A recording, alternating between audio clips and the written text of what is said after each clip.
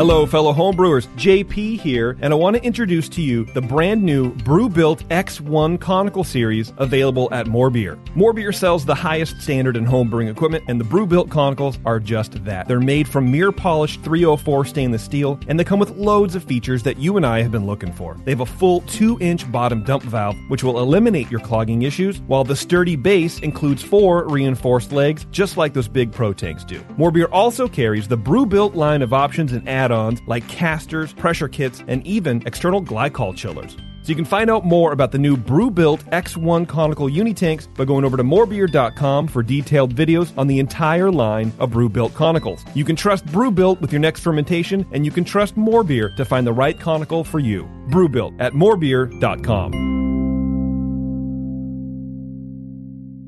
Today's Sunday session is proudly brought to you by More Beer at www.morebeer.com.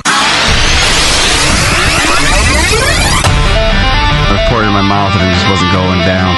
My first beer was an IPA, the best IPA I've ever drank.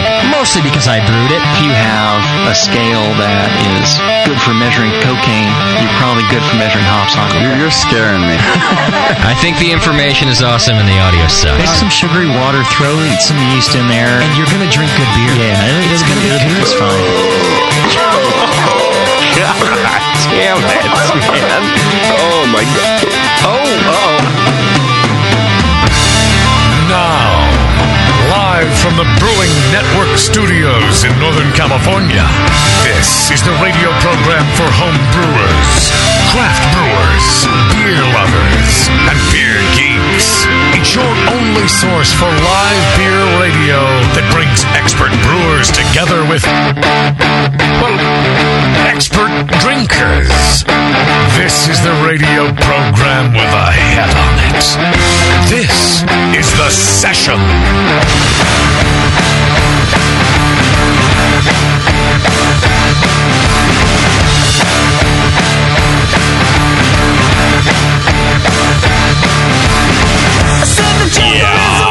Welcome to the program, everybody. Thanks for tuning in. It's The Session, back on a Monday. Ready to have a good time tonight. We got a lot going on, and 2 different guests, and beer flowing. Whoa. And JP is I'm here. here. Hi. So He's not all here, though. he's sort of here. Yeah. Doc's back in the studio with us. Yeah. Tasty made it. Oh, yeah. Moscow's here. Hello. Bevo's on her way somewhere. I don't know what she does. Doesn't work. I was trying to be her and be noisy in the microphone, but I have a better microphone than she does, apparently. You didn't click things enough. No, I didn't.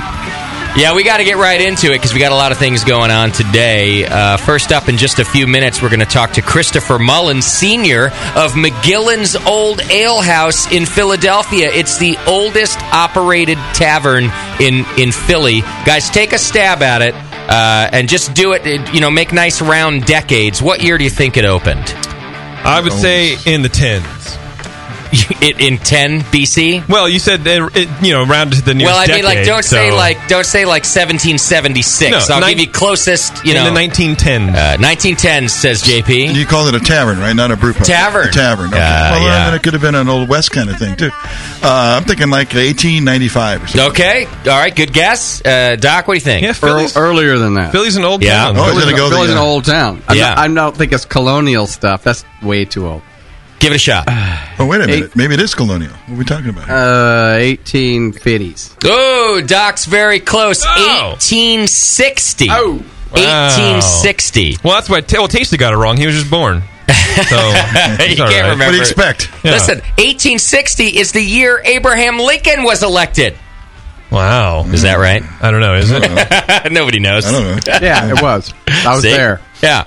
I'm as good at history as I am math. I gave these guys a call because the guest last week, the Don Russell, mentioned this is the must-go bar in Philly, if you guys remember. That's true. We've been, you may not have noticed, but we've been covering Philadelphia things for you as we're gearing up for the National Homebrewers Conference, and it was recommended as the must-go-to place. So, Isn't it just a few blocks from the conference center? Yes. Yeah. Yep. Yeah, it's going to be swamped. It'll be swamped, but it'll be great craft beer, and what a piece of history. I mean, being there since 1860. So we'll be talking to the owner now, Christopher Mullins Sr. He's going to come on the line in just a couple of minutes. So that's awesome. We'll get ready for that. Also, a little bit later on in the program, we're going to be talking to Tom Hennessy. Now, Tom Hennessy, speaking of history in brewing and legendary brew dudes, this guy has started, owned, operated, and sold 5 different brew pubs, and he's on his 6th one now. Wow. On top of that, he's the author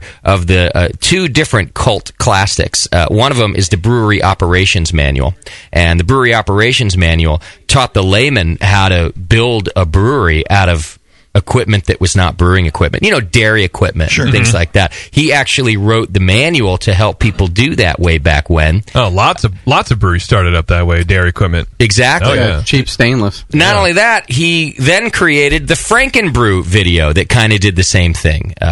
In fact, I think the Franken video actually more focused on the building it from, Frankenstein type of equipment, dairy stuff, and then the Brewery Operations Manual actually showed you how to run a brewery. Now he's the proprietor and brewmaster, of course, at Colorado Boy Brewing. Nice. So we're going to be talking to Tom Hennessy, too. We got a full day of historic beer for you today. Nice. Which is pretty cool. I mean, again, gearing up for the National Homebrewers Conference in the historic town of Philadelphia. Yeah. Right. We're just getting ready, man. Well, and here we have our own bit of history, too. We're drinking the first drinkable beer from Justin Crossley. It's a month of historic events. I was just thinking the same thing. It's historic. I'm surprised you guys went for it, because there are 2 beers on tap. Right. There was the Gramarye, right, which, by the way, I was texting my good friend Jamil just last week, is the best session beer on earth. I have declared it. I absolutely love it. And then you got mine next to it. You guys are drinking mine. Yep. Yeah. That must mean that mine is the second... Maybe mine's the best session beer on earth. Yeah, well, but you can't call that yourself. You got somebody else do that. Yeah. JP, can you text me real quick that mine's the best on earth? And then, because once you text somebody, it's true. I'm not going to say on earth, but internet. How about in Martinez? Fuck. In this room. That's like every beer I've ever brewed. The most beautiful beer in the room. There we go. All right, so we got a lot to get to today. Let me do some quick announcements so that we can get right into speaking with Christopher Mullins from McGillen's Old Ale House. First of all, I want to let you know that our Brewing Network anniversary tickets are still available to come see us in Philadelphia at the World Cafe Live. You can go to the Brewing Network Philly .eventbrite.com and get your tickets, and I recommend getting them. We've never not sold out this party, and so there are still tickets left. But what happens here is, in the last couple weeks, as people are deciding how they're going to spend their pre-conference time, they start buying up those tickets. Also, just in the planning stages of this thing, it is turning out amazing. We got listed on Philly Tap Hunter, I think, or Tap Finder, Philly Tap Finder. I'll find it for you. JP, you'll be posting it on all our social networks tomorrow. I will. Which will be listing all of the beers that are going to be featured. Oh. In talking to the event organizers at the venue, we were originally going for 30 different beers from approximately the same amount of breweries. Right. They're now going for 60. I'm sorry. I thought you said 60, but I wasn't sure. They were like, listen, guys, we like what you're doing. Yeah. We've done this before. Why don't we up this shit to 60? And we said, yes, that's what we want. Can we stay open 5 hours later? So all kinds of different beer that you're going to get to try. We got live music from the Trophy Fire and the School of Rock. That's right. There's a VIP dinner going on beforehand. There is giveaways. Blickman just gave us a whole list of wonderful beer gadgets for the Homebrew Geek, plus many of our other sponsors donating things as well. And it's a great way to kick off the week. It's the only way, as a matter of fact. And what else are you going to do? Right. There's some other things that you could do, but this is the thing you really want. Oh, you could do whatever you want, but this is, and plus, our good friend Nico Brew has a surprise in the urinals for everybody. Oh, that's right. So if you want to know what your urinal surprise is... That does not sound like an incentive. It might be. I would also, while I'm at it, and you're trying to decide what you're going to do, our good friend Jake Keeler, old friend Jake, he emailed me, hey, our ticket's going to be available on the day of, and because I don't really know how I'm planning my week yet. Jake said that. Yeah, what a tool. I said, Jake, two things. One, probably not. Two, what the fuck else are you going to be doing with your time on Wednesday night in Philly before the conference? Well, I think I'm just going to be sketching some skulls all by myself in my hotel room like a loser. What a douchebag. Well, he might have some presidential duties. No, you know what his answer was? Getting rest for the week. Well, he's like 89 right now. Poor guy. You have to show him how to do it. That's what I said. Listen, if my boy Tasty, who's 107 years old, can do it, you can do it. Right. So... All right, I got to keep us moving through that, but please, the Brewing Network, Philly.eventbrite.com, and I'm pleading with you because what you're going to hear is all week long what a great party that we had that you didn't make it to if you don't go buy your tickets now. If you want to pour beer at our Brewing Network Club booth, there's a thread in the forum, and you can also send an email directly to Scott at thebrewingnetwork.com. He'll put you in contact with our booth organizer. One of the BN Army Club members in the local Philly region has stepped up, him and his brother, and they're going to build the booth and get the jockey boxes and get it all ready to go. If you'd like to pour beer with your club, the Brewing Network, please feel free to do so. Just send Scott an email or respond to the thread in the forum. Scott at thebrewingnetwork.com. The store is up and doing well. There's a bunch of stuff to buy in there, including BN Warheads, stainless steel, dual-walled fucking things, dude. What they have, they're made in a vacuum or something. I think they're made in space. I think they're yeah. When I read the thing, it said they're made in a vacuum, and the only vacuum I know of is space, right? Well, and the Dyson. Yeah. But I figured I paid a lot of money for them, so it must be space. They better be space. It better be goddamn space. That's true. Those are available in the store. People love them. Check them out. Doc loves them. I know that. You can support us over on Amazon. Just do your normal Amazon shopping by clicking the Amazon logo right on our homepage. Then you do your shopping as normal. Listen to this on the go with iPhone and Android apps. Just search BN Mobile. Watch all this and more on Justin.tv/Brewing Network. There you go. If you subscribe and join the BN Army, not only are you contributing to this wonderful beer radio show and helping us out and putting food on our tables, but you also are entered into the More Beer monthly donation giveaway, which is a $100 gift certificate. Our winner for May was Corporal Stephen Neal. Thanks for being a supporter. And he won himself $100 over to More Beer. More Beer, of course, is the sponsor of this session and every session. Go check them out at morebeer.com. Get all this and more over on Twitter and Facebook. Send show ideas to Scott, Scott at thebrewingnetwork.com. Send feedback over to feedback at thebrewingnetwork.com. All right, guys, as I said, we got a lot to get to today, so let's jump right into it. On the line right now, Christopher Mullins. Christopher Mullins Sr., I should add. He's the owner of McGillen's Old Ale House right there in Philly. It's the oldest operated tavern in Philly. Christopher, are you with us? I'm right here. Hey, thanks for being on the program. I appreciate it. I appreciate you having me as a guest. Christopher, we are coming your way. You can call me Chris. Everybody does. Okay, good. Thank you. Because I would start slurring Christopher within the next beer or so. I just want to call him Topher. Right. Chris, not only is the Brewing Network staff, but the Brewing Network listeners are headed your way in droves later this month for our anniversary party and the Homebrewers Conference. And that's going to be awesome. We're really looking forward to it. We just got over Philly Beer Week, and that was quite a success.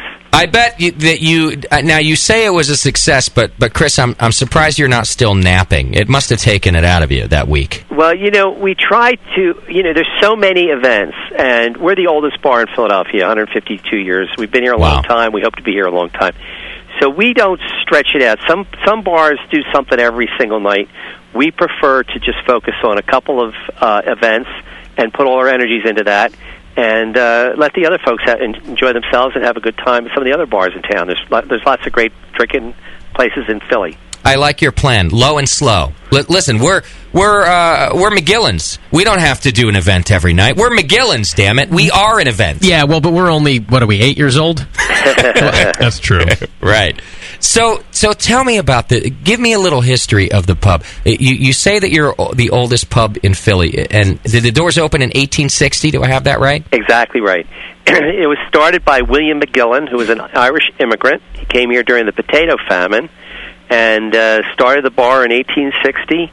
At that point in time, it was just one. There's actually today we have 3 pieces of real estate side by side, but you couldn't tell when you enter. Okay. But when he started, it was one little part of that parcel, and he gradually purchased the other properties, and and then his wife, when he died, his wife enlarged the property into what you presently see, the footprint that you see if you walk on our front door. Okay.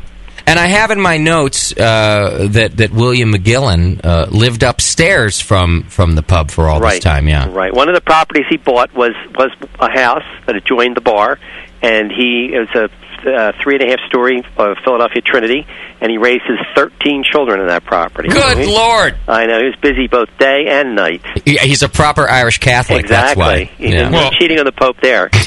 That's right. Also, there was no So You Think You Can Dance or The Voice or something to distract him. He had nothing else to do back then. Right.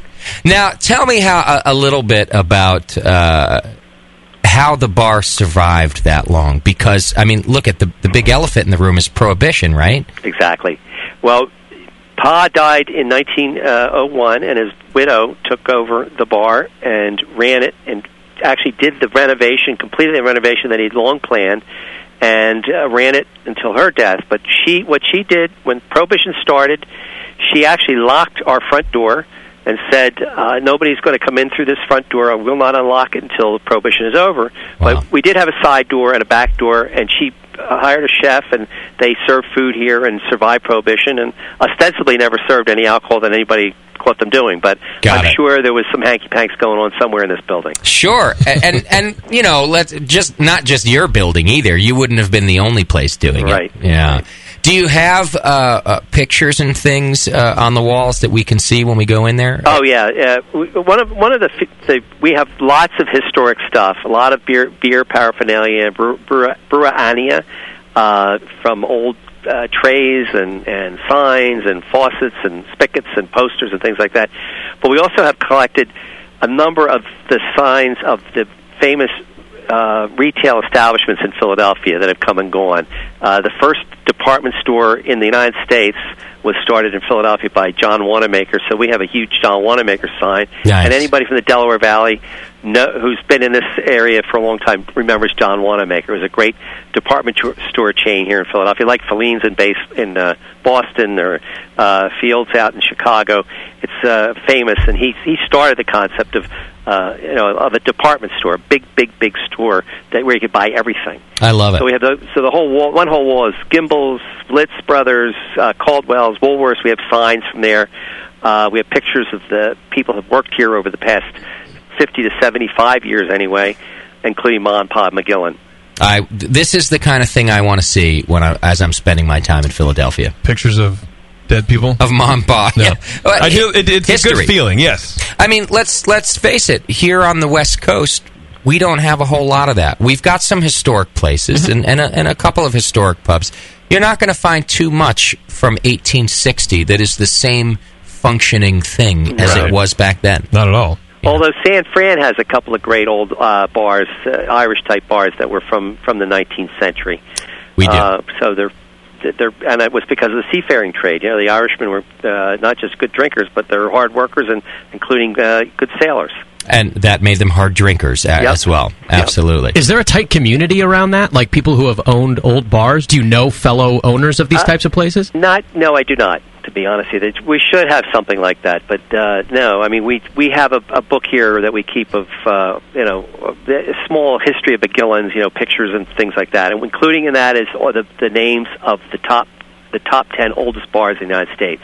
And so people can say, "Oh, I've been there. I've been to the Bell and Hand in Boston, or I've been to wherever the different places that are around the country." I love it. Now, you are not a descendant of the McGillen family. No, my wife is the daughter of the second owners of McGillen's. The McGillen family owned it from 1860 to 1958. Okay. And then Joe Chapaniak and Henry Spaniak bought it from them. Two brothers, Polish brothers, with two separate, different names. One was Americanized and the other wasn't. And my wife is the daughter of one of those, was the daughter of Henry, and the niece of Joe. So I married into the family, so to speak, and now my son is involved here, so he'd be the third generation of the second family owning the bar. See, this is another thing I really like, and I'm not sure why, but I love family businesses that are passed down from generation to generation, especially when they're fun, like a tavern. Yeah. If it's like the family plumbing business, it's not so fantastic to me. But when you hear about a place like that, I don't know, I really like it. Well, it's even I think with a plumbing business or something more service oriented. I guess it's cool because it's a good business. It kind of lends credibility to, hey, we know what we're doing. We're not here to rip you off, or we're not just a fly by night community. We're a family and we'll care for you. And there's a sense of pride with that. So you're right, even in the service. And there's one thing you can't knock around a good bar owner, and that's you can't knock our plumbers. After our beer suppliers, they're just about the most important person we have. You're absolutely right. I stand corrected. Because we only rent the beer. We don't sell it to you. We just rent it to you. Right, that's true. So where's it going to go? Yeah. Also, now, as long as this business has been around, it has really not changed hands that much at all. No. There's been two families, and there's three. My wife and I are the third ownership change in all that time. Ours was an outright purchase from Joe and Henry. So, yes, two families, three ownership changes in all this time. It's amazing. And you're doing all this at the age of 35. It's great. No, I'm 65. I'll be 66 next month. Okay. And, enjoying it. Still here working tonight. You are? You're not looking to get out of there and retire? Why retire? Retire to what? I don't know. Hawaii? Yeah, you got it made, idea what's more fun than being like, right now we've got this insurance conference in town, 6,000 insurance professionals, and they're streaming in the doors here out to have a good time, listen to the jukebox, drink some beer, and have fun. Does that raise the little hairs on the back of your neck to have all these insurance guys that are just like, oh, man? Well, I guess after the plumber, that's another important purveyor. You're right. You're right. So, the people we forget about. Yeah. I wonder if the lawyers in the insurance convention have knife fights. Yeah. Now, tell me about the evolution in the tavern, and particularly on the beer side that you've seen since you've owned it, because obviously craft beer is the big thing now, but you've owned it for a while. Okay, let me say this to you. I've been in the business since I was 11 years old. My father was a chef, and I've worked in this business since I was 11. Okay. I've had bars. I've owned bars since 1980. And I'm going to say this: the best thing that's happened to the bar industry is the craft beer movement. Wow! Because I'm not going to. I'm not one of these people that say we only no crap on tap or anything like that. I believe they're all beer. There's a reason for beer, and beer means different things to different people. And if you want a light beer, make it good, make it fresh, make it. You know what I mean? And I'm not going to knock that, but the craft brew movement has given people a reason to come out to bars and taste. We have 30 different draft beers right now. Wow. And people come in and they want to see what we have and the rotating taps. They want our tried and true, which are the McGillen's Ale, Lager, and IPA, 1860 IPA. They're made for us by stouts, but when I came into this business in '93, I said, I've got it. It wasn't doing real well. I mean, the two men we bought it from were older, and times had changed. And you know what good beer was in Philadelphia? Foster's, Molson, Heineken, the imports. Budweiser. People would say, "Oh, that's better beer," and I'm like, I got to do something different. So we were the first bar in Philly to really embrace that concept of let's find local beers. And I was fortunate to meet with Carol Stout and ask her to brew us some beer. Nice. And now they're doing 3 of our beers. But we've seen some breweries come and go, and right now we're in another surge of new breweries. Some of them are going to manage to stick. Some of them aren't going to make it. But if they make good beer and are good to their customers, charge a good price, they're going to be around for a while. That's a very sound philosophy you have. And Philly is a hotbed. I mean, we call it the Fertile Crescent here. We have, Delaware, New Jersey, and Pennsylvania. We have 3 states with great brewing traditions, and, we support them. We just had a beer tour. That was our last event of Beer Week. Okay. We took 50 of our customers and some of our staff and went to 3 breweries in the Delaware Valley, Yards, Boxcar, which is the new one of the newer ones, and Twin Lakes down in Delaware. And they just had a ball going around, meeting the brewers, drinking their beer, and getting together. It seems to me that as long as the bar's been standing, and even within your ownership, you might have 2 different customer bases. You've got the people who think that McGillen's has been their pub for 20 years, and then you've got the new crowd looking for the latest craft beer that you put on tap. We've got even more than that. I mean, it's true. I mean, you got tourists, you got and when you say 20 years, we have people that have come here. I had a couple come in here.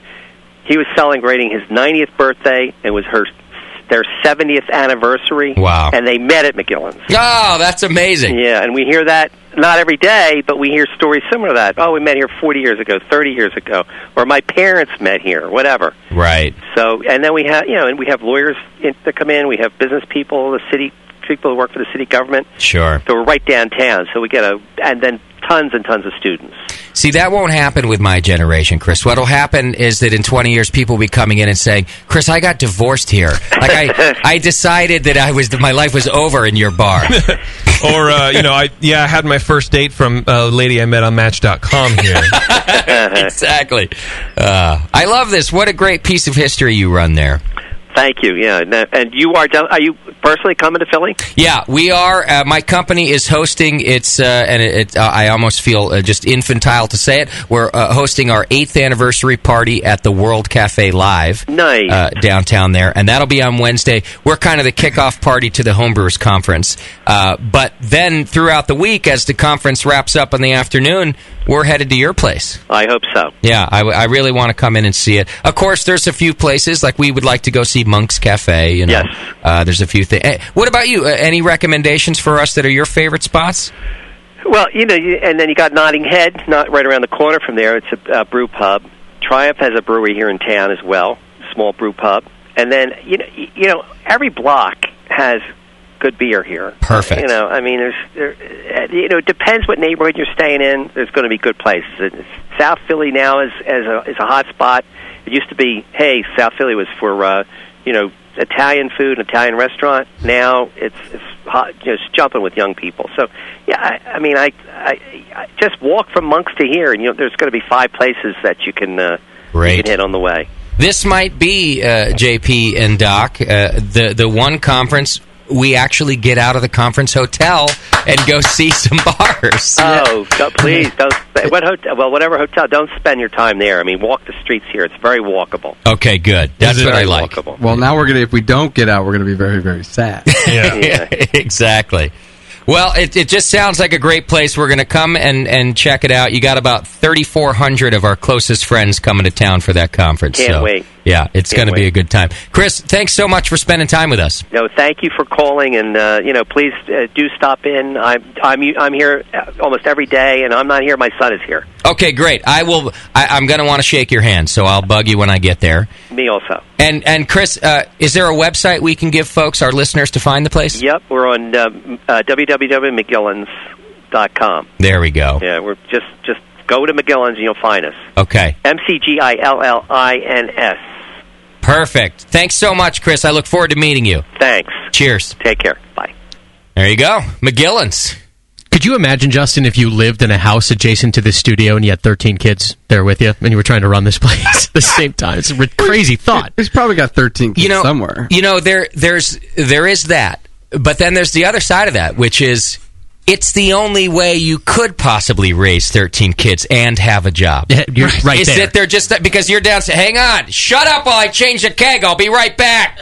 You whiny little shit. You go change the keg. Do it now. Yeah, I mean, because you're 4, it's about time you start working. Yeah, get your little brother and do it. Yeah. Well, I listen to Chris now. Now I know Chris wasn't part of the McGillen family, but he said he's been in the business since he was 11, and you can be damn sure that all 13 of those kids in the McGillen family knew part of that business too. Oh, for sure. Like one of them knew how to take out the garbage, and the other one knew how to clean up puke, and the other one, Yeah, pick up the hookers off the floor. All of that stuff. It's not just boredom or Catholicism. It's I need labor. Right. Oh, yeah. Back then, that was what it was. Yeah. Now it's I have too much money, so I'm going to spend it on kids. That's terrible. 13 kids. It's an insane thought. As JP said, they didn't have cable. Yeah. I mean, that's a kid every 9 months, right? Like there's no break. They call... I've heard this term the other day, Irish pregnant. And I'm like, which is always pregnant. Yeah, and I'm like, I didn't really understand. So it's like, 2 kids within a year and a half or something, or 2 years of each other. Sure. Like, talk about the Fertile Crescent. Yeah, that's funny. Yeah, she must have spent a minimum of 16 or 17 years pregnant, just from 18 to 38. Depends on how it happened. Well, you got to factor. Let's do some math, everybody. Well, you could have some twins in there. No, give her a break. That's what I was going to say. Without really getting too mathematical, you got to count twins. Yeah, but it's so rare. You got to back count then, that also kids were coming out a little earlier too. So she could have been having Mrs. McGillen could have been having kids from like 16 to 30 something. Yeah, it's true. They had a lot of miscarriages. I was going to say, and realistically, like she probably was pregnant more times than that and didn't carry them all the way through. Oh dear. So thanks for bringing it down. Thanks, hey, Bevo. no problem. Thanks for pissing on our happy parade. I A bunch of dead babies. Boy, oh boy. How does that thought strike you, Bevo? 2 decades straight pregnant. Horrifying. I'm being knocked that up. makes my vagina hurt. Like thinking about that, actually, like Sam's not going to do it. Like You might as well think about it. I have yet to forget what childbirth was like. Right. They say you forget that pain. You do not. Yeah. It's a lie. Who says you forget that pain? People who don't have kids. You're having another one soon, though, right? Not soon. What, like a couple months? Come on, you guys. How long's it been now? How old's that one? 7? She's 19 months. 19 months old. Oh, come on. You're behind the curve already. No, because unlike other people, I would prefer to not be so poor and keep having kids. Who's that? I could be a little more financially stable before I bring another life into the world. Why is it 19 months? Why is it never a year and a half? I don't know. I don't know, because I think until they're 2, you count them as a month. Why? It's like 23 months. But it's still weird. I was with a friend once, and someone like said, biblically, or like, how old's your kid? Like a year? And he's like, oh no, 13 months. He was kidding. No, he wasn't. And I just thought, I would have said, yeah, settle year down, and a month. Chuckles. The kid's a year. No, he was adamant. No, not that. I mean, 13. Remember when you were a kid and you would count the halves and the quarters? Like, I'm 5 1/4. I'm 5 1/2. Oh, it was a big deal then. When does that stop? I wonder, as a child. Like, when do you stop caring? I'm fucking 12, by the point dude. when you start rounding down. Yeah. Or you get... I'm almost. I think maybe it's when you get a job. And then it's like, oh, I can actually pay for myself now. I'm a big boy. Yeah, you don't have half years. Yeah, and then you stop counting. I've stopped counting full years. I'm still 15. Yeah, I'm done counting. We can count for you. No, you don't need to do that. You just keep counting babies. It's the one place where my lack of math skills comes in handy. Yeah. Because I mean it when I say it. I'm like, I'm 32. I don't know how old I am. I could say it to you like with all the conviction in the world because I counted back to 1977, and to me, that's 32. You would pass a lie detector. Have you ever forgotten how old you are? Yeah. Where you're like, wait a minute, how old am I? Yesterday, today. Actually, about 2 weeks ago. I do that a Doc, lot, you've forgotten it too? Well, somebody asked, are you 52, 53? And I go, what are you now? 53, I think. You know how I count your age? Round down. To me, when you turn 50 was like the day you're born. I only count from the day of your 50th anniversary party. Yeah. And I count back in liver years, basically. And I go, oh yeah, Doc's, he's 53. Yeah, that's how my liver feels. That's how I know how old you are. Yeah, it's it. Tasty won't tell us. That's why I'm convinced on he's advice of 107. counsel, I will not answer that. Right. I think he's that I'm already like 3 times the girl's age anyway. So right. Why go for 4? I think he's too old to actually carbon date. I think we have to have some other form of testing him. Oh, you cut him in half and count the rings. Yeah, tree ring dating, tasty ring dating. Right. That's mean. Keith Mychek, otherwise known as Milo, in the chat room, is hanging out with us in the studio. He's all the way out from Arizona, land of the heat. What do you hear? Just for the heat stroke? Apple bullshit? I'm here for the Nerd Fest. Nerd Fest at How's Apple. that MacBook Pro turning out? Hey, that's pretty nice. They didn't give me one though when I got there. They didn't. They didn't give it in all the gift bags. They gave me a crappy jacket though. Oh, satin. I got it downstairs. Nice. Gonna laugh. Members only. Sam will be jealous if it's a members only jacket. All right. Like I said, we got a lot of things to do today. We're going to take a break here in just a minute. But still coming up, we got Tom Hennessy. He's the owner and head brewer of Colorado Boy Brewery. And he's also the author of Brewery Operations Manual, as well as created and hosted Frankenbrew back in 1995, teaching us how to make a brewery out of equipment that was not brewing equipment. So we're going to talk about all that stuff. If you want to call in, Bevo's on the phones, 888-401-BEER. You can also hit the chat button on the homepage and do it that way. Jip, do we have a Twitter game for today? We do have a Twitter game for today. All right. Let's do some Twitter now so that we can have the show. Twitter Game's brought to you today by Keystone Homebrew Supply. You can go to KeystoneHomebrew.com right now and check it out. You can also call them at 215-855-0100. Go check them out. They're a great supporter of the program, and we're going to go see them when we're in Philly, actually. They're just outside of Philly, I do believe. Yeah, in Harrisburg. And they're supplying a bunch of stuff for the guys that are doing the BN Club booth. So, fantastic. Yeah, awesome. They're helping out the Brewing Network Club. Yeah, empty grain sacks and the like, so I love it. Thanks, Keystone. I also believe they're a sponsor of BNA 8. So, a lot of reasons to go over to KeystoneHomebrew.com and thank them for helping out the Brewing Network. Do we get to meet Keith Stone? I don't know if we do. All right, what's Twitter Game? So, apparently, last week or the week before, Terrence had a dream. Our own Terrence the Black had a dream that he and I opened an ice cream parlor together. Gay. That is pretty gay. I like ice cream. That's a So fantasy. I would like to know what we should call it when we actually do this. JP and T-Bone's Ice Cream Shop. I just won. What's the name? That's our Twitter game. Yes. All right, our Twitter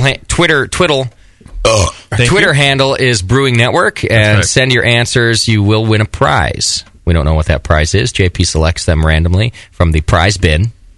Big ass prize bin. Reach into the prize bin. Let me see what I find down in here. It's a dead baby from the 1860s. I told you we like history around here.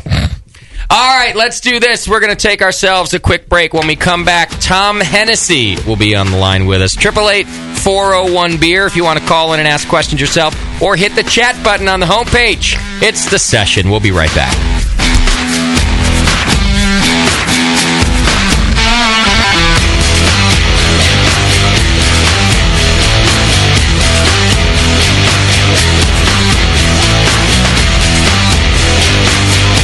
You're listening to the Brewcasters. On the Brewing Network. Since the first time the Brewing Network microphones turned on, More Beer was behind it. More Beer sponsors the programming on the BN because, like you, they love brewing. And like the Brewing Network, they love sharing their knowledge.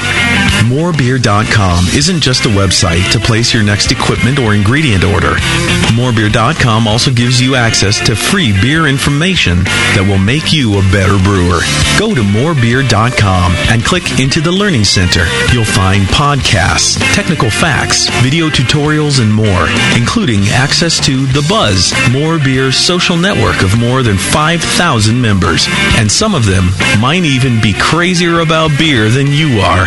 Get over to morebeer.com today and take advantage of The Buzz, the forum, the Learning Center, and make sure you're signed up to receive the newest More Beer catalog. More Beer, bringing you absolutely everything for beer making.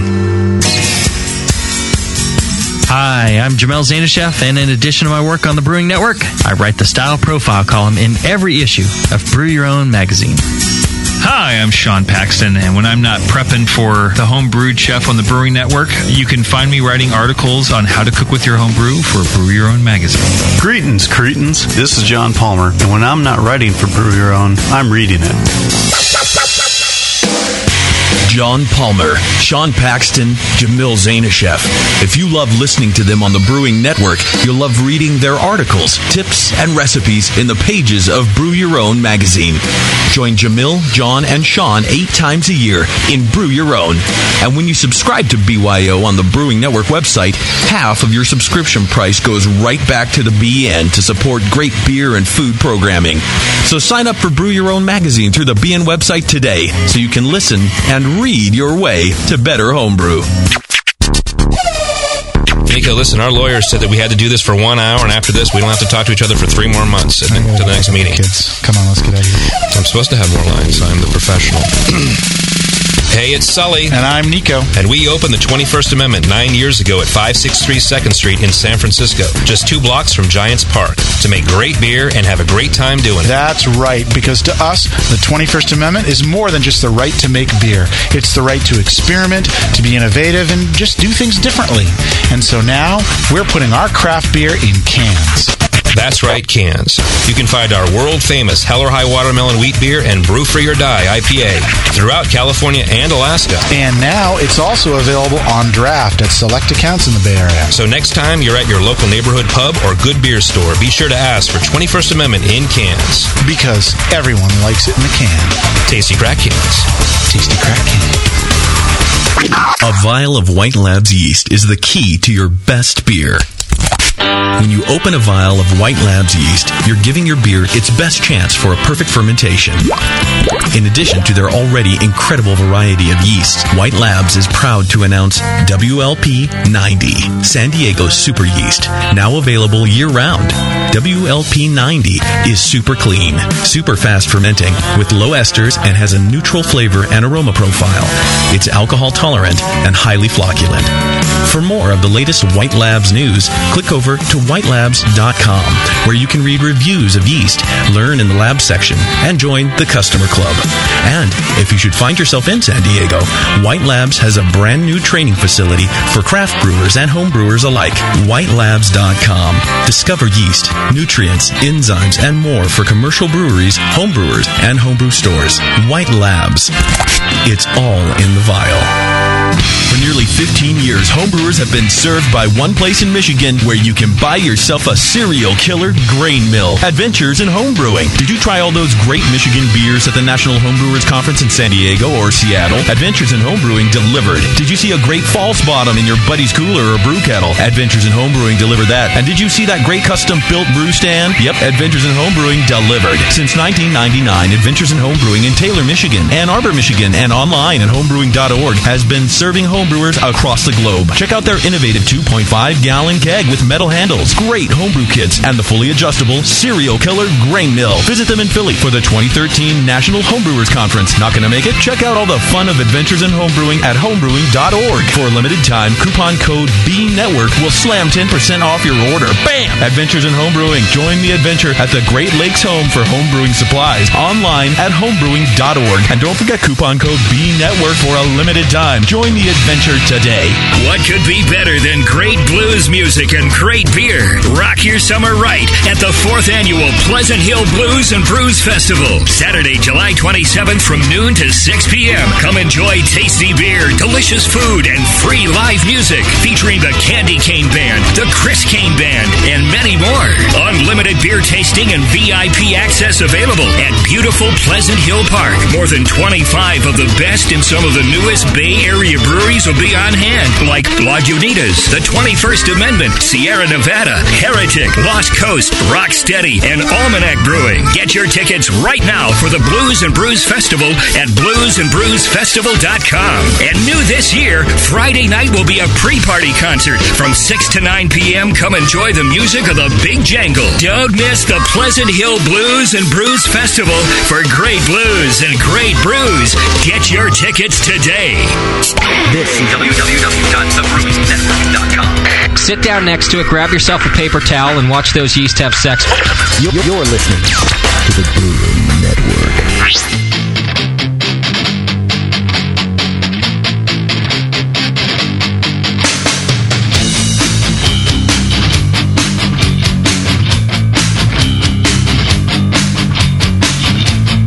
The session. Brewing up our next batch of Radio Gold. Right now.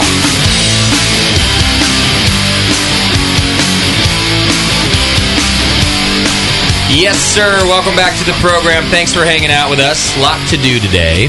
And having fun doing it, too. Right now, we've got Tom Hennessy. He's the owner and head brewer of Colorado Boy Pub and Brewery. He's on the line with us. Tom, are you there? I'm here. Can you hear me? I can. Thanks for being with us today. I appreciate it. Sure. Tom, sir, you are a legend in the brew world. You know this, right? Only in my own mind. Well, according to some of our listeners who wrote into us, in a lot of people's minds, man, you've been helping people learn to get into the craft beer industry for quite some time. Yeah, I guess it's just, if you're in the business a long time, that happens.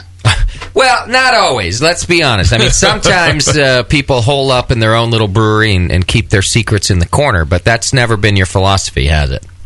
Well, from the very beginning, when I started our first brewery in '93, Bill Carver, who owns Carver's in Durango, really he helped me a ton, and I had never seen that before. But that's the brewing world, so I just kind of made it a point to help anybody, pass it along, help anybody since I was helped.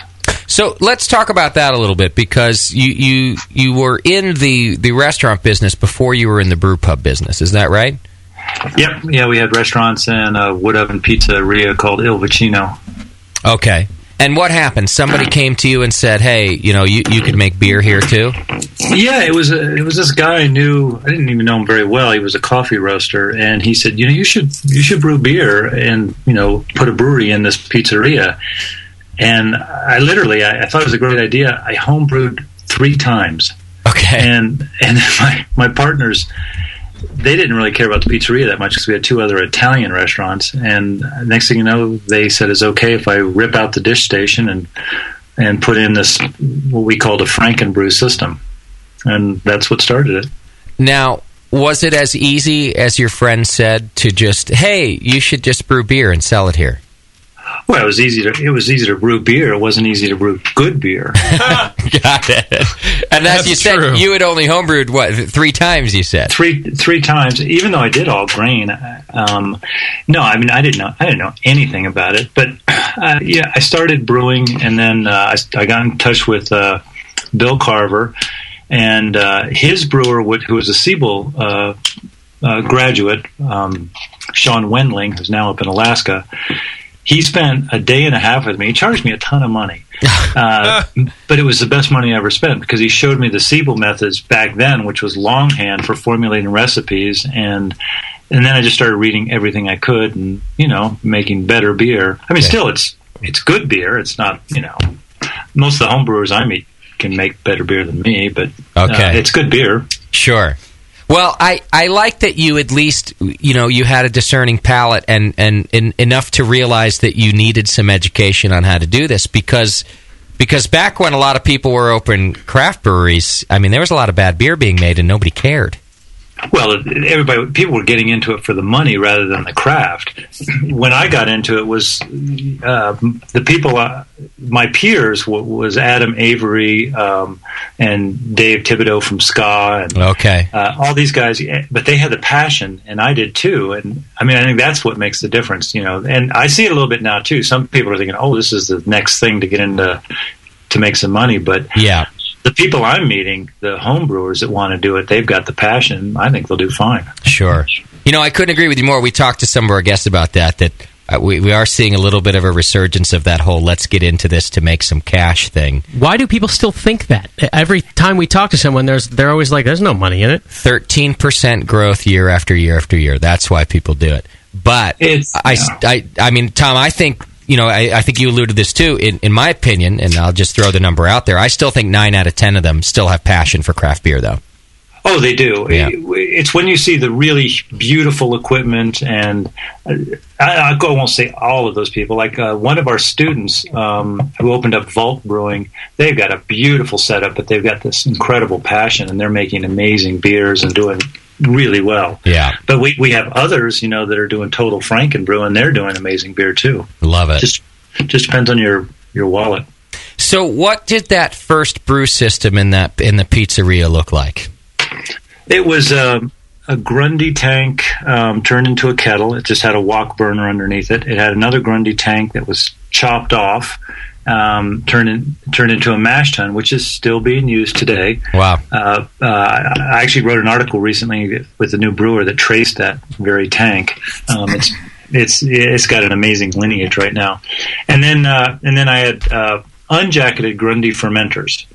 And then from the Grundys, I went into another Grundy for conditioning and then served out of that until I figured out, no, you've got to have jacketed fermenters. And our very first real Frankenbrew system, we made our own jackets using copper coils, but it worked. Now, just for now, I've seen them before, but maybe some of our listeners haven't. What was a Grundy tank before you made it into a brewing vessel? Well, this guy, his name was Grundy, and he started making these for Bass Ale and other places in the UK, and they were used. They were tide houses back then until kind of the late 70s. So, like, Bass Ale would go to its tide house pub, and it would pump from a big truck into these Grundy. They were 217 gallons, and they were underneath the bar, and then the bartender would just pump it up, using a beer engine. I see. And then they decided to go to kegs in the late 80s or in the early 80s, and started just dumping them. And that was about when the craft brewing movement started, and they became available. I mean, you could pick up a Grundy for $200 back then. Wow. Solomon Grundy like fermentation. They're everywhere, and every major brewery you can think of has had them. And I like that you mentioned that, because they are, and although more often now when I go on brewery tours, they're like the dusty thing in the corner. Now, not always. Now, sometimes they're still the main vessels, of course, but you can kind of see them in the basement nowadays. Yeah, well, they're $2,000 now, and wow. I tell our students, if they use Pro Brewer as their homepage, check it 4 times a day, and if a Grundy shows up, just buy it. Don't even look at it. Grab it. Yeah, it's the perfect universal vessel, right? Yeah, you can use it for anything. Yeah, but it's not. Just in the last 3 years, you just can't find used stuff anymore. Also, don't look at it because they're ugly. They are ugly. They're ugly, but they're beautiful. Right at the same time, right? They're beautiful on the inside. I mean, they're a little steampunk ugly. They've got that kind of. It is a cool. A lot of bolts. It's not right. Yeah. They're not like a perfectly welded conical. They're like bolted together. Right. Yeah, but the welds are beautiful inside, and 2 people can lift one up, and they're only 40 inches in diameter, and they're about 5 feet tall, so they're easy. I could probably do one on my own. So how did you now? Of course, you're the author of a brewery operations manual, and then you created the video Frankenbrew, and we're going to talk about both of those in detail. But how did you learn to put this equipment together and make it work?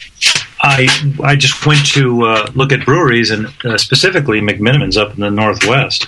Those guys, they still brew that way. They still they own most of the Grundys in the U.S. I'm convinced. Wow. And I just love those guys. I mean, they use kind of crappy equipment. They make beer that I don't want to offend them, but it's probably flawed, but wonderfully hoppy and chewy and local and inexpensive. I mean, they're a great operation. That is probably the best description of a McMenamins I've ever heard, because I love them too.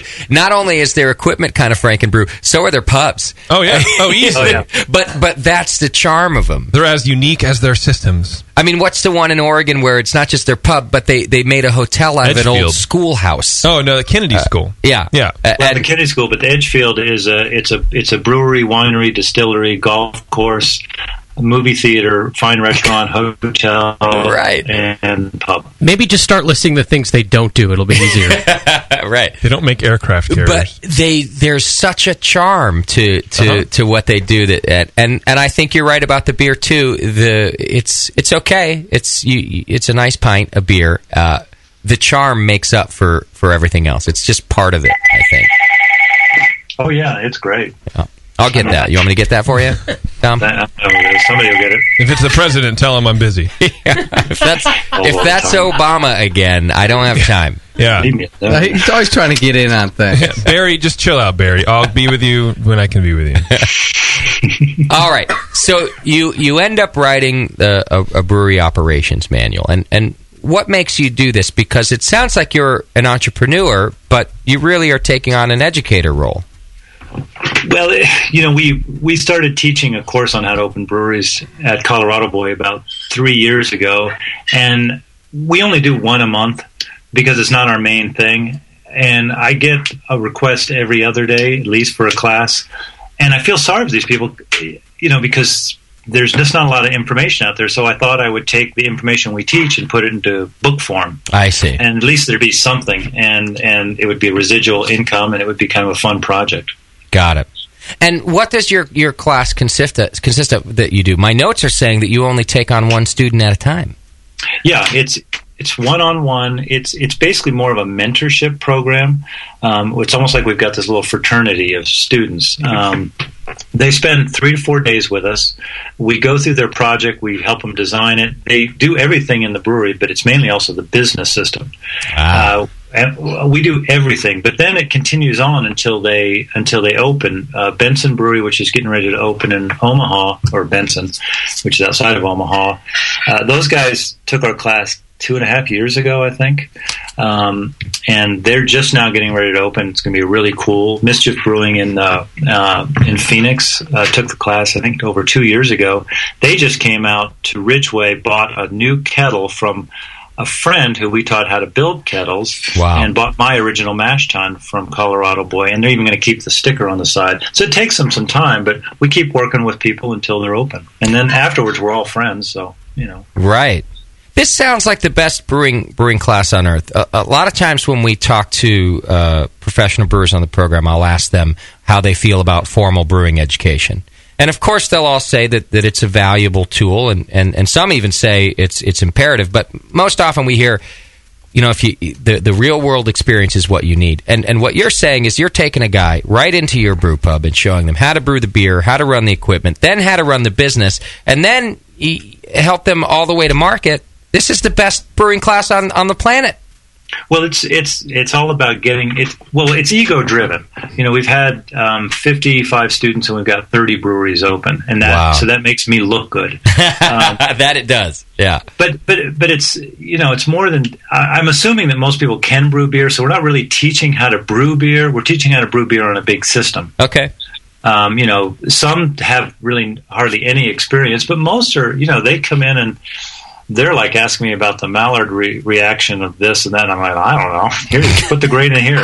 Yeah, you're like, there's another book for that. It's not this class. Yeah, the Mallards will show up in a while. Yeah.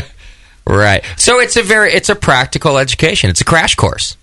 It's a crash course. They clean kegs. They do everything. But we also do yeast cell counts, and all that. And we also design a system for them that they can afford.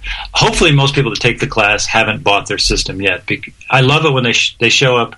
I ask them, what's your budget for equipment? They say 100, 150 or whatever. They go, oh, great. I just saved you 50 or 75,000. Wow. Because you can source the equipment out there and have a really nice 7-barrel system for about 50,000. You can go less than that if you Franken it. Tom, you are speaking heresy on this program. Everybody who comes on here talks about the, $1 million brewery. Who they had to borrow from. And who they had to kill crazy. for it. It's crazy. I know. I went to a talk at the Brewers Conference, and they're like going, like the winers guys say, to make $1 million in the wine business, you need $2 million. It's just not that way. If you look at, at Ska and Avery and all those guys, they totally Frankenbrewed everything at the beginning. Sierra Nevada being the best example. Sure. And that's how you grow. You save your cash. Eventually you get those really nice systems, but you do it when you can afford it. Right. That makes sense. And, I stopped in at Lagunitas this week, Tasty, on my way out, and I was lucky enough to run into the owner. And he was mentioning, they're very open over at that brewery. And, they're spending a lot of money on equipment right now. But the way he was explaining to me is he was like, every dollar I spend at this point in our career is $1 saved. Because it's, at the volume that we're doing, we're saving on staff, we're saving on hours, we're saving on everything. So spending money at this point is where you do it.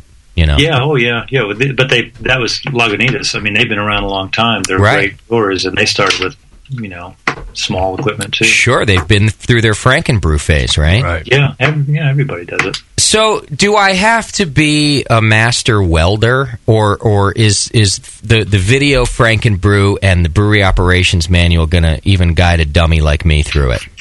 Yeah, you don't have to be a master welder. You can find a welder out there. The hard part is your conditioning tanks, because there aren't any Grundys out there. But a basic, bathtub dairy tank is a great hot liquor tank, a great mash tun, and a great fermenter. And you can pick those up still for $500 to $1,500. Okay, they're cheap. The kettle is another story. Nigel Askew at Horsefly Brewing up in Montrose just north of us. He actually has a couple Grundys that he's got as kettles, and he's got some other tank he's going to fire and turn it into a 15-barrel kettle and not spend any money. Wow. So you could, this stuff's out there. And you say that you can find a welder, and a lot of people are just finding their buddies that they've known for a while. One guy's an electrician, the other guy's a welder. For me, Doc is all those things. I call Doc, and you do my electricity, my welding, my everything. But everybody wants to help with a brewery. I mean, it's easy to do trades and things like that, so you don't need as much cash. And that's a big part of it, isn't it? I mean, you really have to reach out to the resources. I think you're right. Everyone wants to help a brewery. Well, in the book, I outline 3 steps. The first step is money, and I show how you get there.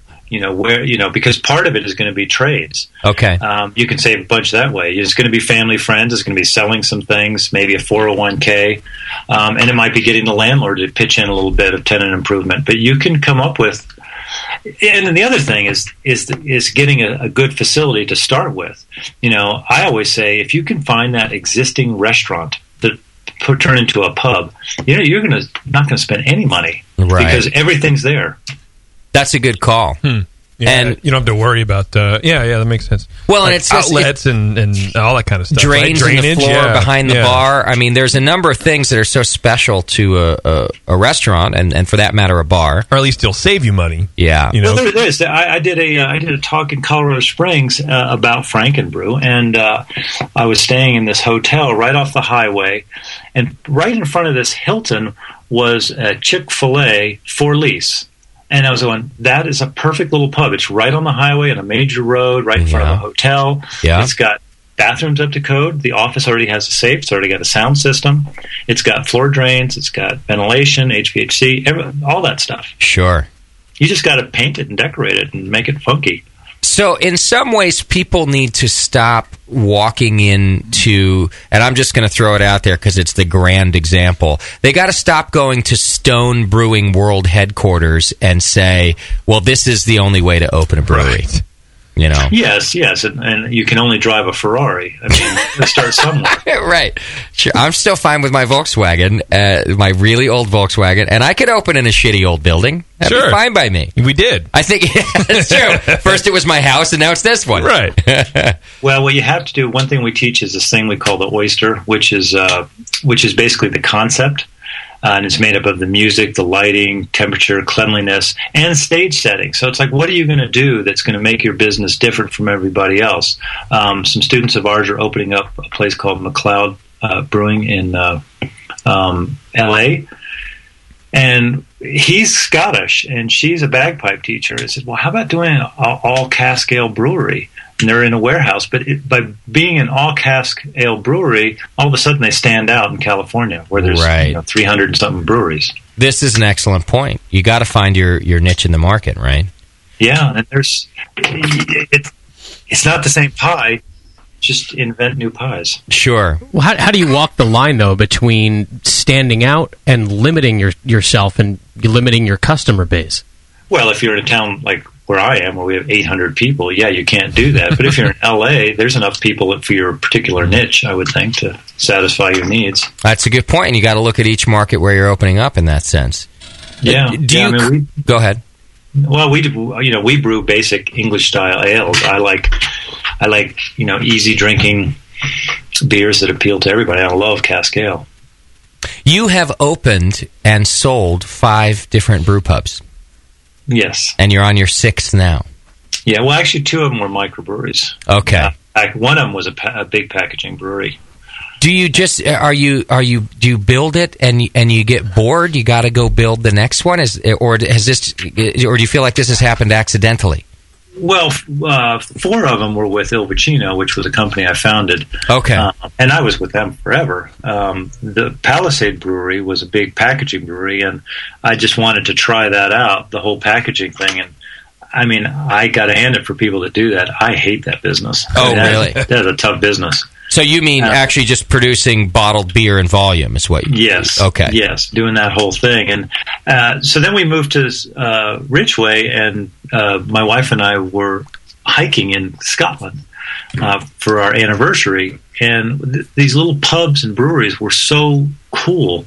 It just made me want to open a very small little intimate pub where there were no TVs. People could share a pint, talk, and Ridgeway was perfect for that. Got it. We're keeping it though. This is the one. You're staying. Yeah. Oh yeah. You didn't make that announcement about any of the other ones? No, I never did. I like it. Okay, then I believe you. Yeah, man, I was worried. Yeah, right. All right, let's do this. I'd like to take a quick break because I think we've got some of your beer to try. Yeah, too, we do. From Colorado Boy Brewing. So I did not know this. If we could take a break, I want to come back and talk more about Frankenbrew also because we haven't gone into the video too much. I want to try your beer and get some questions from our listeners. Can you hang out for a sec? Yeah, you got it. All right, we're going to do a quick 5-minute break here, folks. If you can hang in there with us, we'll come back with Tom Hennessy. He's the owner and head brewer at Colorado Boy Pub and Brewery. Also, the author of Brewery Operations Manual. And he created Frankenbrew. Lots of information to be gleaned. 888-401-BEER if you want to ask. Or hit the chat button and send your questions over to Bevo. We'll be right back. It's The Session.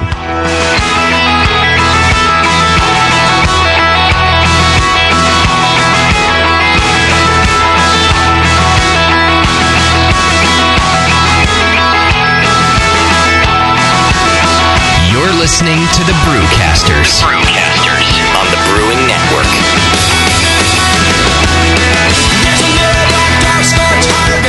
Hi, I'm Jason Harris, the proud owner here at Keystone Homebrew Supply. We're thrilled to be entering our 20th year of supplying this great industry, and to show you, the Brewing Network Army, how much we appreciate your support, we're offering you 10% off your first order on our website, KeystoneHomebrew.com. Just use coupon code BNARMY at checkout, and I'll get your order out the same day. My goal at Keystone Homebrew Supply has always been to have a complete supply of everything a brewer could want. When you place your order online or when you come into our store, it's our goal to have everything on your list and more. One aspect of KeystoneHomebrew.com that we're really excited about is the ability to fulfill customers' exact grain bills. Do you hate to wait? Keystone Homebrew Supply can get your precious yeast and hops to you within just one day if you live between Connecticut and Virginia, and within 2 days east of the Mississippi. KeystoneHomebrew.com. Coupon code BNARMY. I'm Jason Harris, and I approve this message. Are you a member of the American Homebrewers Association? Well, you should be. Members of the AHA can focus on brewing beer, and the AHA takes care of the rest. The American Homebrewers Association advocates on behalf of homebrewers like you to legalize the hobby in all 50 states and make sure that beer laws make sense. Plus, there are many great benefits that come with your AHA membership, like AHA member deals that give you awesome deals at bars, restaurants, breweries, and more. Zymergy Magazine and eZymergy for tons of articles, how-tos, easy-to-follow recipes, and news about the hobby you love, and access to the members-only content on homebrewersassociation.org. But the AHA can't do it without your support. Join today so the American Homebrewers Association can keep fighting for your homebrewing rights. Visit homebrewersassociation.org or join now from the homepage of the Brewing Network website. Relax. Don't worry. It's the American Homebrewers Association. I-10, Getting tired of that same old handcrafted beverages day after day? Are you looking for something with more diversity than your normal beer? Fellow BN Army member Michael Fairbrother, owner of Moonlight Meadery, is reviving an entire beverage category, mead. The meads at Moonlight Meadery are all handcrafted from the finest honey on the market and are perfect for any occasion, like weddings, baby showers, or... Excuse me? Mead is not your average girly drink, mister, and Moonlight Meads can be enjoyed anytime, anywhere. Football games with the guys. Yeah. Barbecues with the guys. Yeah. Operating power tools with the guys. Yeah. Actually, sir, that's really dangerous. Good point, son. Next time you have something to celebrate or are just looking for a new tasting experience, pick up a bottle of mead from Moonlight Meadery. Now in 21 states, making over 60 varieties of mead from dry, semi-sweet to sweet. Break out of that craft beer lull. Grab a bottle of Moonlight Mead. Can't find some? Then ask. No, make that demand some. Yeah! Hey, my brewing brothers and sisters. This is Jamel Zainasheff, and I want to tell you about my favorite heretic beer, Shallow Grave Porter. I love the rich, malty character of this beer. While full and rich, Shallow Grave has an easy drinking finish that isn't too sweet. I've always loved my homebrew porter recipe, so when it's time to brew Heretic Shallow Grave, I started with that in mind. But I tweaked it with all my latest recipe ideas. Just like in homebrewing, I made sure we used only the finest malts that would produce the ideal flavor for this beer. We used select British malts to get the rich chocolate and caramel flavors, and we spared no expense. The result is a beer as dark as a moonless night, with hints of vanilla, coffee, and chocolate. Perfect for a cool evening out in the woods. Cheers.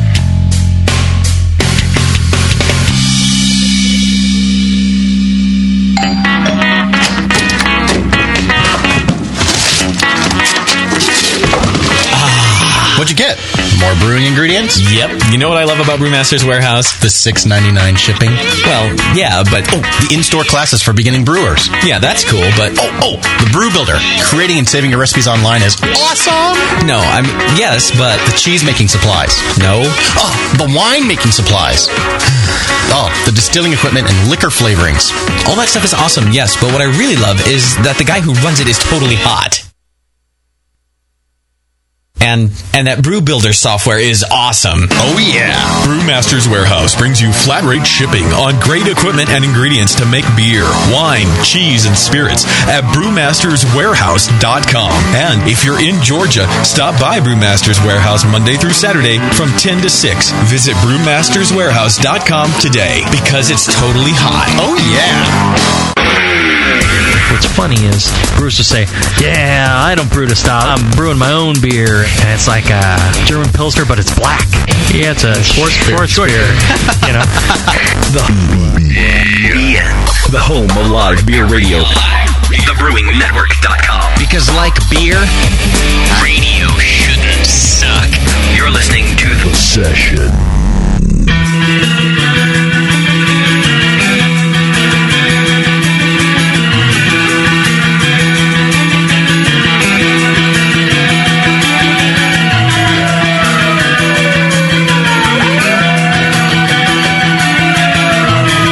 Tuned into this session because life's too short to listen to crappy radio.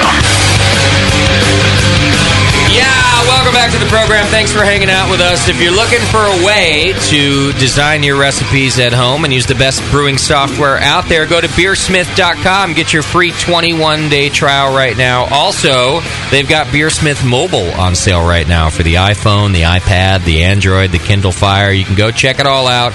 Make your recipes on the go. It's a badass little piece of software. It works both on the Microsoft platform as well as the Apple platform.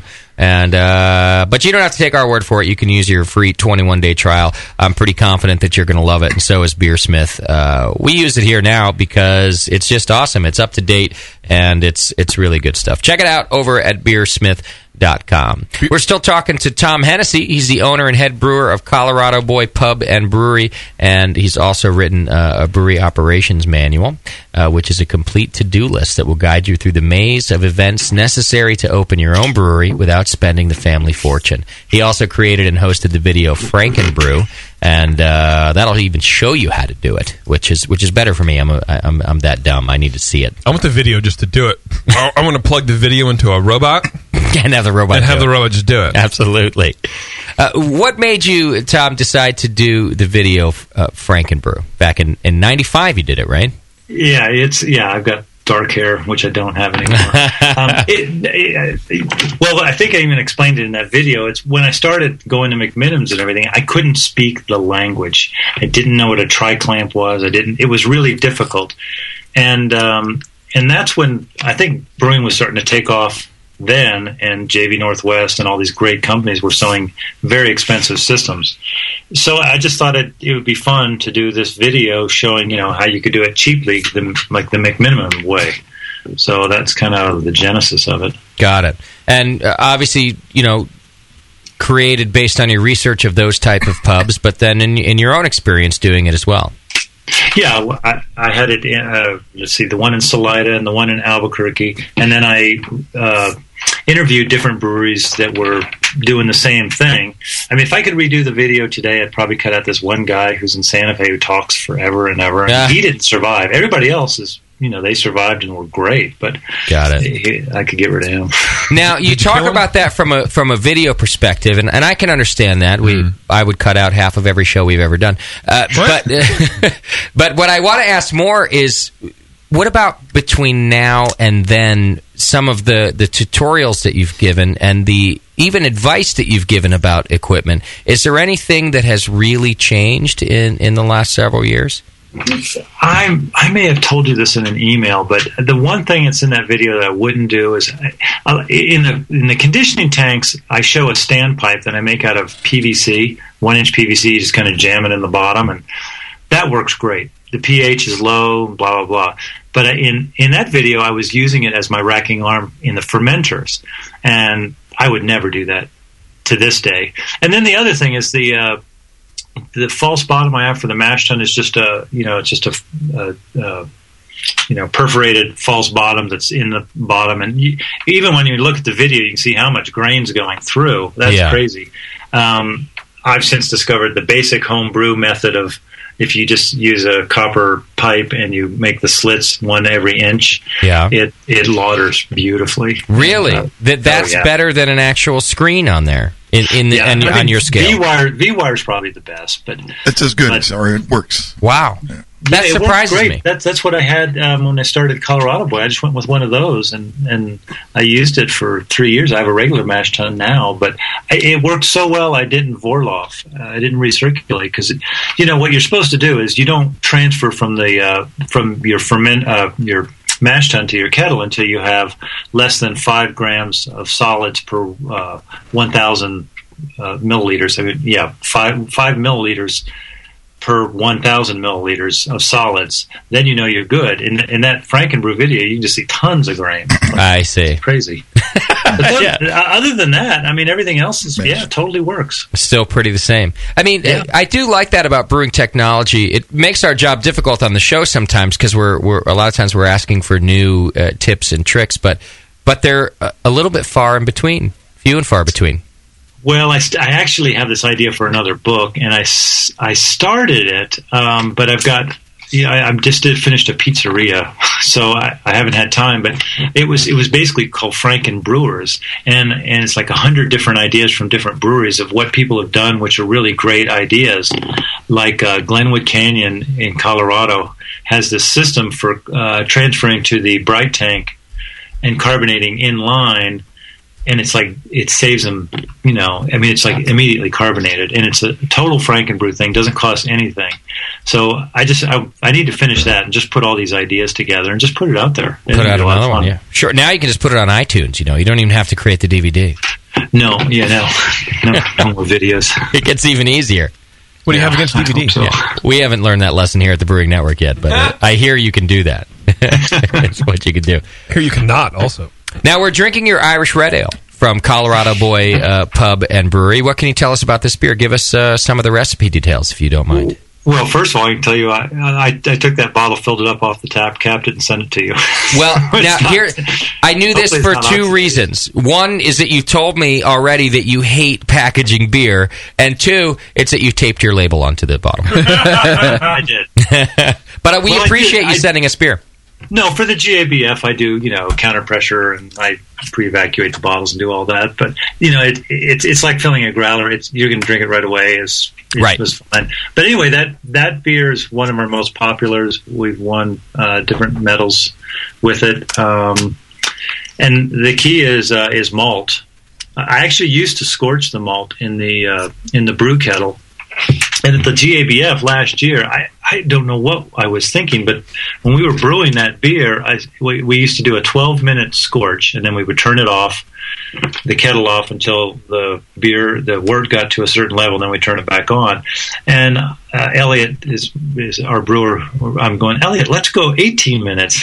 And then I'm trying the beer at the GABF and going, why does this taste like burnt tobacco? Oh, no.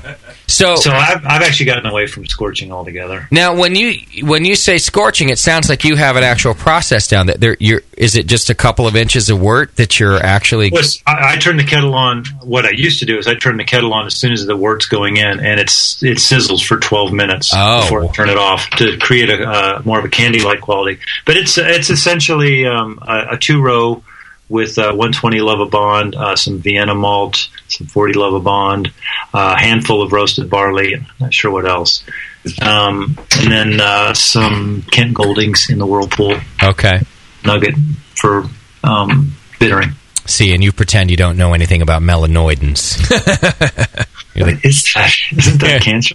He's too mellow about it. You can definitely taste those kind of caramely, Maillard reactions. Yeah, definitely. It's a nice traditional Irish red. Yeah, people love it. Can you talk to us about yeast? Something that homebrewers can get? Do you use one of the... I try to use just a big flocculation bomb, so I'm using like White Labs 2. Okay. Which is based off of Fuller's ESB yeast, is my house yeast. It ferments really fast. I give it a really healthy diacetyl rest. Now, I used to, back when I had Il Vicino, we won a lot of medals with Ringwood, Pride of Ringwood, 1187, which I love that yeast. But it's more temperamental. And so for a house yeast, this one is really easy and clears up really well and ferments fast. Guys, we haven't heard Pride of Ringwood on the show in quite some time. I haven't heard a brewer mention that one. I am familiar with it. I've never used it either, but... I still use it occasionally. But our yeast, the way it is, I can brew... If I brew on a Tuesday, it will be fermented, have its diacetyl rest, and drop it out, drop the temperature, and I can transfer it to a conditioning tank the following Monday and brew back into the same tank on Tuesday. So wow. For you guys that want to save some money, a good yeast like that will do it. Okay. You have less tanks. What about temperature for the Fuller's yeast that you're using? I'm fermenting at 69. Okay, that's a little bit on the warm side. Well, it's I think it's 64 to 70, 71, something like that. I see, and that's just where it kind of dials in your fermenters.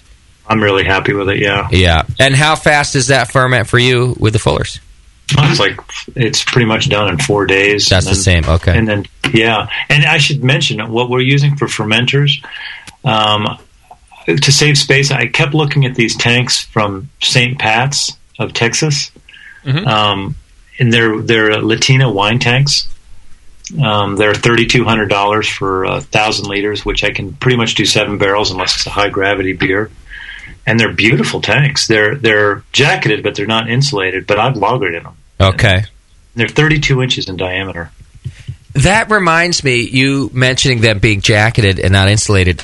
I just wanted to ask you about you mentioned earlier fermenters that you built that had a copper coil jacket on them to keep them temp controlled. Right. I coiled copper around, and then that's what circulates the glycol. And then I just took some bubble wrap and put it around. What they were is 3.5 barrel Grundys I used to have, and I stretched them. Oh. I had them stretched to 7 barrels. How do you even do? You just add metal to the middle? Yeah, I took it to this place called Dairy Engineering in Denver. They hated me for it because it was really difficult for them to do. Yeah, they basically lopped the top off and then extended it and then added it back on. And then you literally just wrapped your standard kind of copper coil around it, ran a glycol system through. Yeah, I created a header. It shows it on Frankenbrew, I think. It almost looks like a gate or something, and it gets wrapped around and tight, and then you take a rubber mallet and you just gently pound the copper to flatten it out a little bit. It works. See, Tom is awesome because the technology that he's talking about is exactly the same technology that people are spending a lot of money for. Of course, it's refined. I don't mean to say it's not. Somebody else is refining it and charging you a premium for that.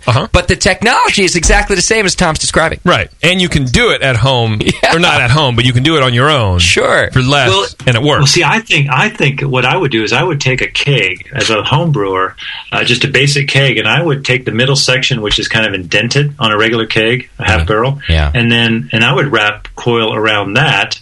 I'd put a tri-clamp in the bottom, and it would make an awesome fermenter. And then what I would do to control it is I would go on eBay and buy a water cooler, an old water cooler. You can sometimes they're like $25. Yeah, they have little compressors, and I'd hook that up to it. And you'd have this amazing little 15 gallons, so I would use it for 10 gallons, and you'd have totally controlled fermentation. I see no reason why it wouldn't work. This is a great idea. Our sponsors hate you right now, Tom.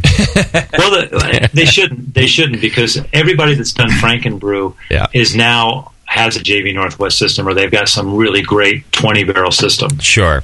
No, and you're absolutely right. And even our homebrew sponsors, they know this. They started showing people how to build this stuff too. And again, you can buy the refined version, or you can do it yourself, and they don't care either way.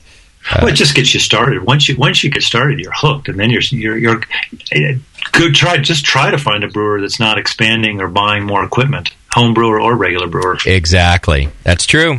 Tom, you mentioned that these fermenters were 32 inches in diameter, and then you also said they're 3,200 barrels or 3,200 gallons. I guess that's 100 barrels.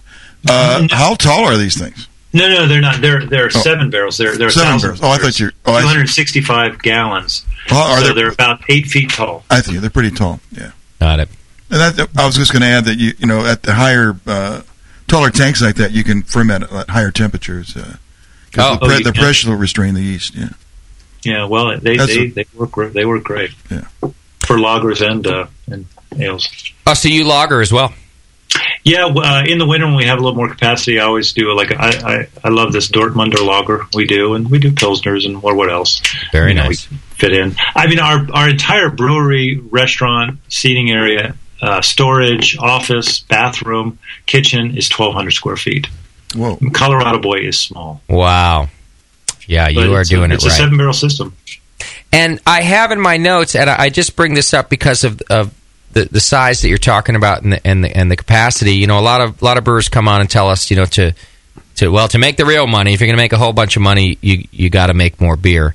It sounds like your philosophy is a little different, especially when I read that you and your wife are part-time rangers, like park rangers. Yeah, we've done that for the last 10 years. So you're at the brewery, you know, enough of the time to make your, you know, brew the 7 barrels at a time, and then you're off gallivanting in the woods, helping Smokey out. Yeah, like Brickleberry. I love it. We were. Now we just opened another business. But wow, there's a really good philosophy that my friend Mark Youngquist he used to be head brewer for Rock Bottom. He now has a really cool little brewery in Dolores, Colorado. Okay, Dolores Brewing Company, and he says I'd rather sell less beer for more than more beer for less. Yeah. And so that's, again, gets into the whole packaging thing. If you brew 7 barrels a week, and, you know, that's your little brewer and you got a tasting room, you sell 7 barrels a week, you know, that's about $25,000 a month in beer sales. You can live off that. Sure. Absolutely. See, these are numbers I like to hear from you. You're a very practical brewer, and we just don't hear it that often. So it's nice to hear somebody say, look, if you're making the right decisions, you can do this. Oh yeah, as long as you don't have big rent and big costs. But I mean, that's literally brewing. If you brew once a week, it's a 3-day work week. That's 7 barrels. I quit. That's why do nano if you have to, but if you can afford it, go 7 barrels. Right. See, everyone's been telling me all these years that you can't do it, and I'm ready to quit now. I love this 3-day work week. Well, you can do it in addition to this. You don't need to quit. Then I got to work 4 days here and 3 days there. But it involves brewing beer. Yeah, that's the problem. Yeah. For me. Plus, you got a bartender. Don't forget that. That's true. That's the fun part. Yeah, I can sling some drinks. That's okay. What do we have here, Moscow? What's in our glass here, Scott? This is the IPA. I love the flavor, the hot flavor of this IPA. Now it's not it's not the big West Coast IPA that we have in here sometimes, but it has a very, very nice and distinct hop flavor to it. Well, hopefully it's got balance. It's got enough malt to balance it. It does. I don't want to do IPAs that rip the enamel off your teeth. No, it's balanced, and it's not. And I think what I mean is that it's a very clear and it's distinct. It's not a muddled hop flavor. It's morphed over the years, but that basic recipe, the first medal I got was a bronze medal at the JBF in '95, and then a World Beer Cup gold in '96. Nice. And I've changed it with hops and a few things, but it's essentially the same recipe I've been brewing forever. And back then, the high Plato, high gravity for IPA was 15 Plato, and that's what that beer is. Okay. Now the low is 14.7, I think. Right. So people must come in and say, "Oh, this is a nice pale ale that you have here." well, now what I do is I enter it in the ESB category. That's where we got a bronze a couple years ago at the GABF. Oh, I could see that doing very well as an ESB. Can you tell what hops are in it? It's got local hops for bittering, which is Nugget. that are grown in western Colorado. Okay. I've gotten away from Centennial. I've gotten away from Cascade. I'm using Crystal, which are local, and I'm using Simcoe, which is unobtainium these days. Yeah, we hear that quite a bit right now. Yeah, I actually got Simcoe from New Belgium Brewery because I know them. Very nice. I'm sure they have large Simcoe contracts. Yes, they do.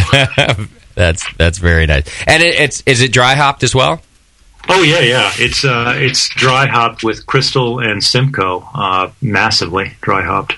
What is your most popular beer there? It's the Irish and the IPA. That's why I sent you those two. Everybody likes those. We try to keep those on tap all the time, and we do cask versions of them. And then whatever else. Basically, we show up at the brewery and say, "What do we feel like brewing this week?" Okay. Oh, what a great philosophy! How many beers are on tap?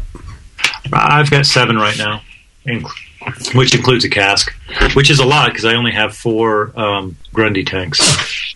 Oh yeah. Excuse me. So I'm monitoring the chat to keep, or not the chat, the Twitter to keep up with the Twitter game. And Brewing Mischief says, meeting Tom Hennessy is one of the best things that has happened to me. Wow.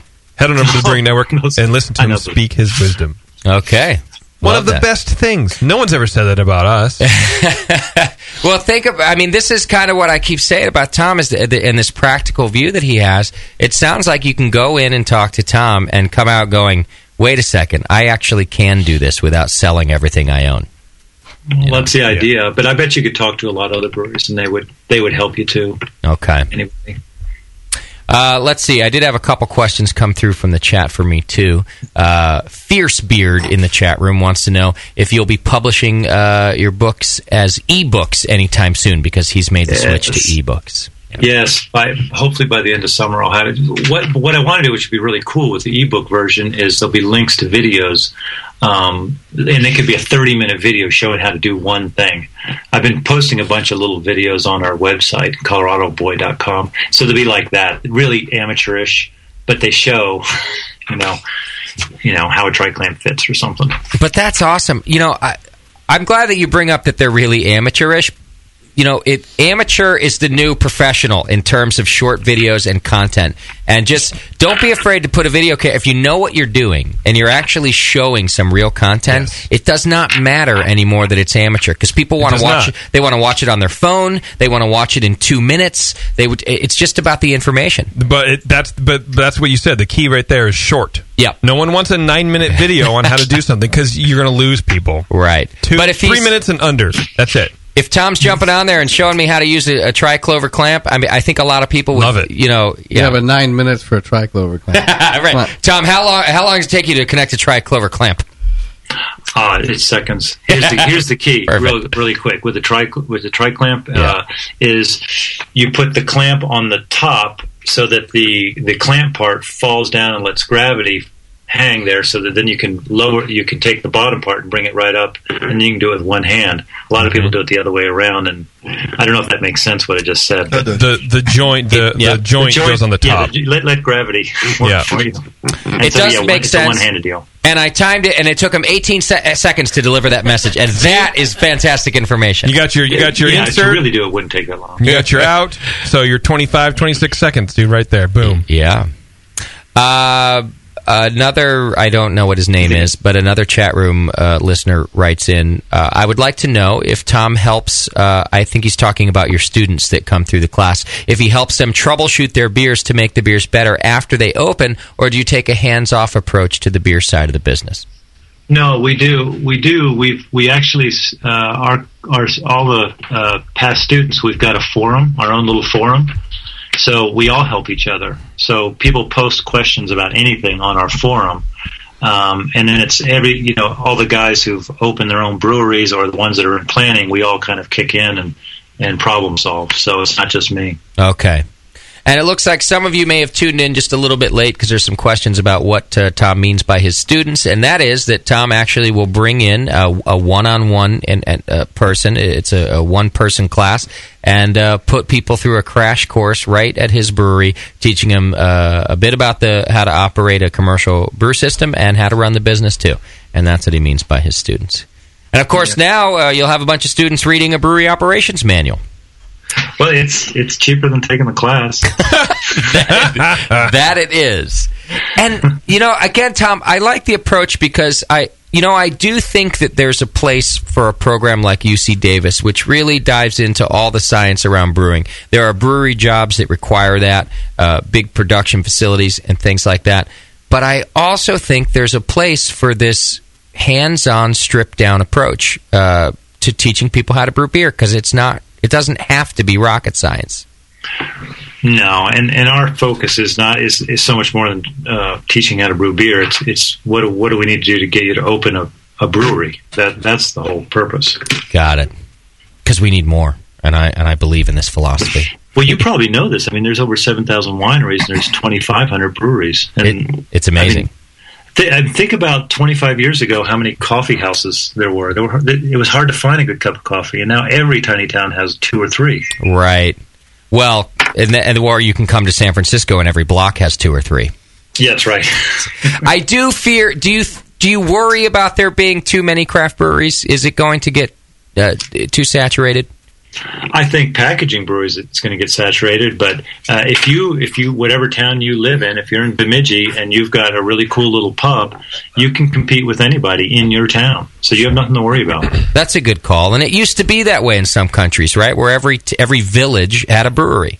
We did in the U.S. I mean, in the late 1890s, there were 2,000 breweries, and the population was nothing back then. Right. Bemidji. Do you have any idea if there's an equivalent of you, Tom, in the wine industry, for example? I don't know. I make wine as an amateur. I'd like to find that person. Charles Shaw, dude. But I think Frankenbrew applies to wineries too. I just don't know how wineries make money, because they've got to. I could make a 6-pack of beer in 2 weeks. They sit on their product for a year. Sure, and if that crop doesn't come out too well, you're screwed. Yeah, that's a dusted crop. Yeah, you get to blend different crops in and the whole deal. Or I guess even the people you're buying it from are doing that for you. Well, yeah. When we were in Palisade, there were 15 wineries there, and I would trade wine for beer. During harvest, the crush and everything, they always wanted our kegs for the workers. We got their wine. It was a good deal. Well, in wine, you have a lot of additives, and you can add tannins, and you can do all these kind of booster things to kind of, make it tweak out the wine if it's not exactly what you want it to be. But beer is kind of very limited. Well, then why are so many of the wines I have so bad? Because the people who make them don't understand what they're doing. I see. They don't understand fermentation. And I don't mean that I don't like wine, because I actually really enjoy wine. I love wine. Wine's but great. It's hard to find a good wine. It's that's affordable. It's hard to find a good wine. Well, true. That's affordable too. Yeah. All right. Well, we are running out of time, Tom. But I did want to just bring up, because it's in my notes here, and I find it interesting. But you took a trip to India back in '95 and found a local brewery there, and I wanted to ask you about that. To Skyrim, India? Yeah, that was so cool. I mean, that says everything about why you should be in this business. It was in the Himalayas, and there was this brewery. We said, "Oh, well, let's go check it out." We got to the gate, and they're like, there's no tours. You're not even allowed in here." They had armed guards. Wow. And I said, "Well, can you call in? Tell them I'm a brewer. I have a brewery in Colorado." And they did. They called up, and next thing you know, the brewer and the chemist show up, and we got this 2-hour brewery tour. Sounds like Gilligan's Island. Yeah. And we wound up drinking beer in their lab out of beakers. And when we left, they gave us cases of beer, and it's the brotherhood. It was amazing. So here they are now. Obviously, a successful brewery there. If they have to lock the gates and keep people out. Oh yeah, it's a big brewery. Right, it's huge. Is it really? Is it kind of like would it be the equivalent of a macro brewery? Yeah. I see. It's called Yucksum Brewery. Got it. But they opened it right up to a fellow brewer. It's good marketing. They did. Yeah, nice. All they did is one beer. It's called Tiger Light Lager or something. I don't know what it was, but it was good. And they were really cool guys. Yeah, I've got a picture. I think I've posted it on our Facebook page. It does open and for homebrewers too. It does open doors, both with other people who might be homebrewers. Everybody is interested in beer, and then even on the professional side, it opens doors. People want to invite you in if you know something about beer, as long as you're not the douchebag who asks too many stupid questions. But no, I can always spot him in the pub. I see the guy with his date or whatever, and he's not looking at her. He's looking at the equipment. Right. So with the brewing equipment. So I go over there and I say, "Do you want a tour?" Because I know he does, and sure enough, and we're standing in the brewery having a beer, and it's cool. It is cool. I got a bunch of Hungarians at my house putting in a fence right now. My fence is falling down, and it took them all of 12 minutes of arriving at my house. My home brewery's in the backyard. Yeah. Mm-hmm. The Brewing Network trailer is in the front yard. And we're talking beer within 12 minutes. And they're just so interested in the home. They're telling me about Hungarian beer, and I'm telling them about how we're in the craft beer industry. And, of course, we all come together in the middle when we all say Budweiser is water. And I realized instantly it's just beer is the international language. Budweiser is water! It's crappy! It's not good for you! You Pretty not sure drink that's it! not how Hungarian people sound. Shut up in your face! You make me cry with your ignorant faces! Yes. Shut up your face! No, that's exactly how they sounded. Yeah. I'm sorry, just is my heritage and stuff. So You racist person in booth! you have a caller on line 1. His It's name is Hungarian. Scott. Moscow He has shut up. He has a question for the guest. All right. Yell at me. Scott, have you got a question for Tom? Hey, Justin, I sure do. Guys, you're in my living room almost every day. You realize that? No, Tom, thanks, I buddy. realize I'm our sorry. time is short here. I lost the better part of my vision in 2004. I've been brewing on a small scale, 10, 15 gallons since since the late 90s. And what you're saying is just like making my head spin. I brew with a little help from some friends. Get high with a little help from some friends. Sure. But is it at all feasible that someone in my situation? I mean, I wouldn't expect even a craft brewer to even let me in the door. But to even think about, a nano or on a small scale like that, what you're saying is like, hey, this is possible, this is reasonable. But with my situation, I don't know if it's even realistic. I don't know how limited your vision is, but if you have somebody that's brewing with you, your sense of smell and your taste is probably heightened. It may turn into a real asset. Yeah, you wouldn't believe the sounds that with people with vision, what they miss. People talk about boilovers. You can hear that before it happens. Oh, sure you can. When the pump starts to cavitate, there's so many things that you get in tune with. I don't know your situation, but I see no reason why not. That's great. That offers some hope. Listen, I'm only man. halfway crazy now. See, you don't have very good vision. I'm half an idiot, and I think you're going to be fine, buddy. Good thing you have friends. Justin, we're both from Connecticut, man. We'll make it one damn way or another. There you go. Hey, here's what we're going to do. I'm going to open a brewery with Scott. One of us is dumb, the other one's blind. And I'll bet you it'll be the best brewery on earth. We're going to call it, we're from Connecticut. Go figure. Yeah.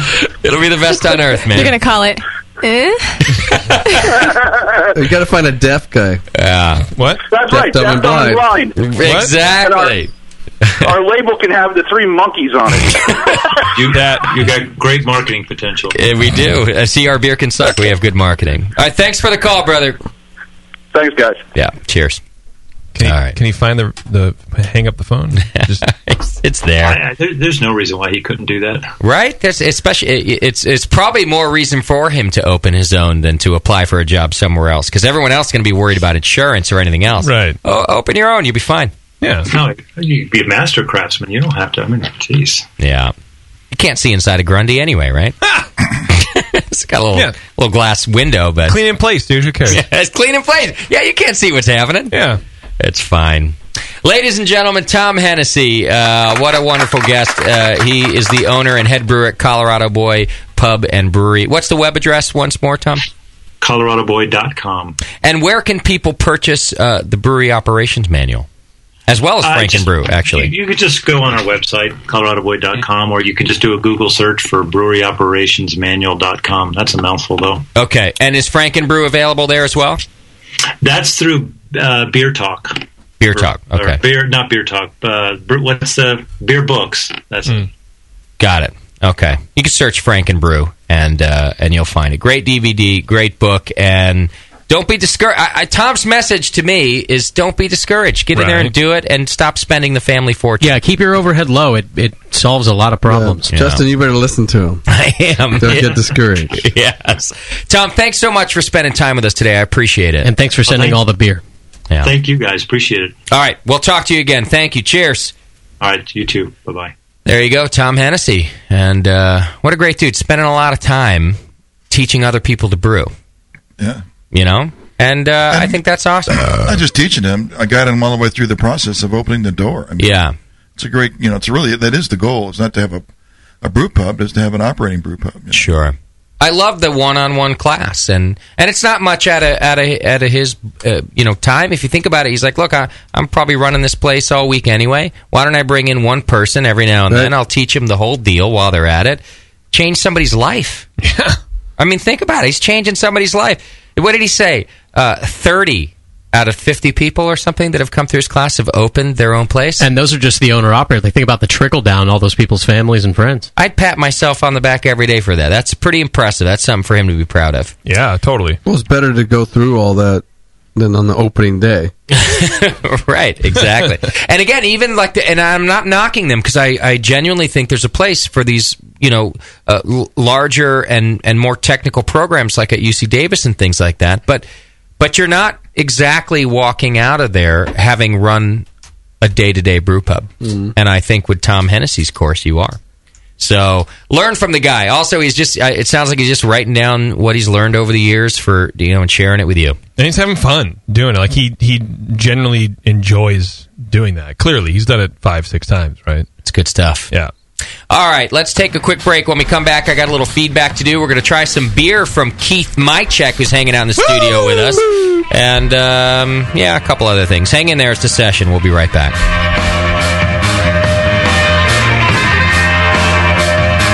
You're listening to the Brewcasters on the Brewing Network.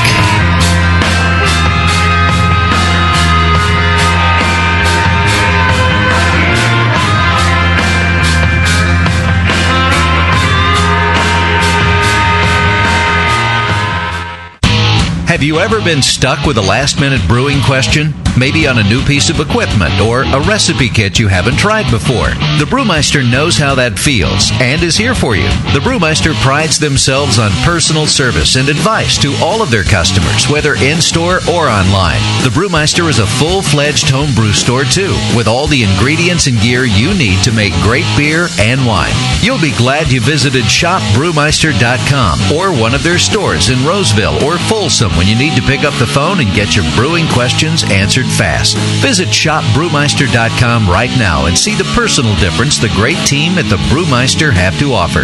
If you visit today, use coupon code BNARMY and get 10% off your first order. Some conditions apply. The Brewmeister, personal service and advice with exceptional quality. Shopbrewmeister.com. There's an app on the iPhone for just about everything, including beer. Apps for finding a pint of beer. Apps that look like you're drinking a pint of beer. And now, there's an app for brewing a pint of beer. Introducing BrewPal, the most all-inclusive beer brewing app for professionals and hobbyists that fits in your pocket and goes wherever you do. Recipe formulation that can be imported and exported with a customizable database. Mash and sparge calculations, yeast pitching rates, carbonation tables, and more. Available right now for less coin than a pound of grain. See BrewPal in action at brewpal.info and download it for your iPhone at a special introductory price right now. BrewPal, all the brewing software you need, right in your pocket. Where do you go for all the stuff you need to brew? Homebrewstuff.com, of course. In their Boise, Idaho storefront and warehouse, they have more than 750 craft beers and 8,000 square feet of homebrew products in stock. The staff at Homebrew Stuff are homebrewers themselves. They try out just about everything, including the beer, so they can answer your questions knowledgeably and correctly about brewing, kegging, and anything else you might need to ask. Don't live near the Homebrew Stuff store? Visit homebrewstuff.com homebrewstuff.com online and take advantage of their $7.95 domestic shipping available on most orders. Homebrewstuff.com is a proud sponsor of the AHA, NHC, GABF, and countless other acronyms. So if you're a homebrewer looking for great people, a great selection, and great deals, head to homebrewstuff.com, online or in person. Visit their YouTube channel for loads of free how-to and product videos. All of the stuff you need to brew. Homebrewstuff.com. Do you know the 3 most important rules in brewing? Sanitation, sanitation, and sanitation. And no one does it better than 5-Star Chemicals. 5-Star knows sanitation. You can only sanitize clean equipment. And 5-Star knows how to clean, too. For craft brewers and home brewers, 5-Star has what you need to keep your fermenters, serving tanks, kegs, and draft lines sparkling and free of any beer-spoiling bacteria. PBW, caustic, acid cleaners, Star Sand, SaniClean, lubricants and defoamers, pH stabilizers, and more. 5-Star Chemicals has cleaning supplies, safety supplies, heat exchangers, pumps, hoses, and valves. And 5-Star is proud to offer eco-friendly products that exceed customer expectations. If you have a cleaning problem, you need the 5-Star solution. Visit 5starchemicals.com or call 800-782-7019. 800-782-7019 and get the 5-Star treatment today. When you hear Blickman Engineering, think innovation, passion, quality, and customer service. Blickman gear is designed by brewers to give you a sense of pride in your equipment. At Blickman, they know what makes brewing a pain and build gear that makes it fun. Like the intuitive beer gun, a completely different approach to filling bottles. The Therminator Wort Chiller, a new take on a plate chiller that's sized for flow, performance, and the high groundwater temps homebrewers face every day. The Brewmometer, a brilliant weldless thermometer design with brewing parameters right on the dial. The Autosparge, ultimate simplicity for preventing an overflow or running your mash tun dry. And much more, like the modular top-tier brewing stand, conical fermenters, and their Boilermaker brew pots. With more cutting-edge equipment coming soon, keep up with the latest from Blickman at blickmanengineering.com and stay on the cutting edge. All right, BN Army, it's trivia time. What's the only homebrew shop with over 1,000 recipe kits, $4.99 shipping on orders over $100, and is also home of the Wolf Shirt? The one and only answer is Austin Homebrew Supply. For over 20 years, they've specialized in creating recipes such as the best-selling Texas Blonde Ale, Apocalypso, Hop Bomb 2.0, and Double Chocolate Stout. And they just recently unveiled their small grain kits that produce 1 gallon of beer. Visit AustinHomebrew.com to browse their extensive catalog of equipment and ingredients. They also have mini clone recipes of your favorite commercial beers. They're the exclusive retailer of Brew Vent Yeast Fuel as well, Yeast Nutrient, and the all-new Bodybuilder. Follow Austin Homebrew Supply on Google Plus to participate in video hangouts on popular brewing topics. So visit AustinHomebrew.com today and make sure you sign up for their weekly email with news and specials. Austin Homebrew Supply, AustinHomebrew.com. Mix me your 100-grain amber recipe, and I'm going to eat it. And then it can ferment in my gut. It totally works. The beer is almost identical to the grain sandwich. Your colon won't know what hit it. The home of live beer radio. TheBrewingNetwork.com. Because like beer, radio shouldn't suck. You're listening to The Session.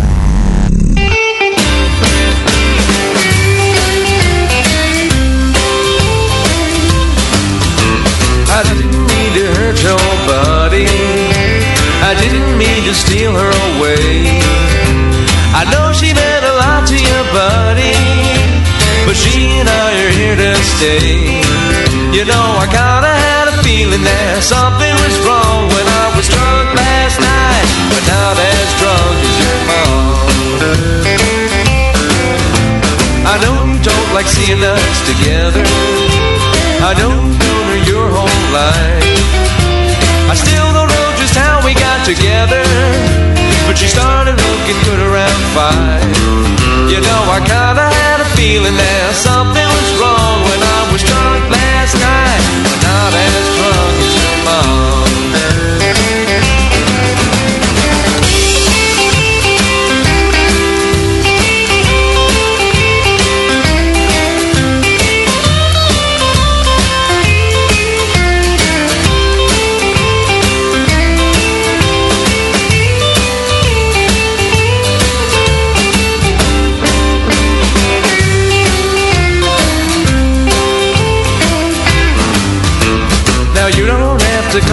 daddy, and I sure as hell ain't gonna call you son. I bet you never thought I'd be your daddy. Now go out back and mow the damn lawn. You know, I kinda had a feeling that something was wrong, 'cause I was drunk last night, but not as drunk as your mom. 'Cause I was drunk last night, but not as drunk as your mom.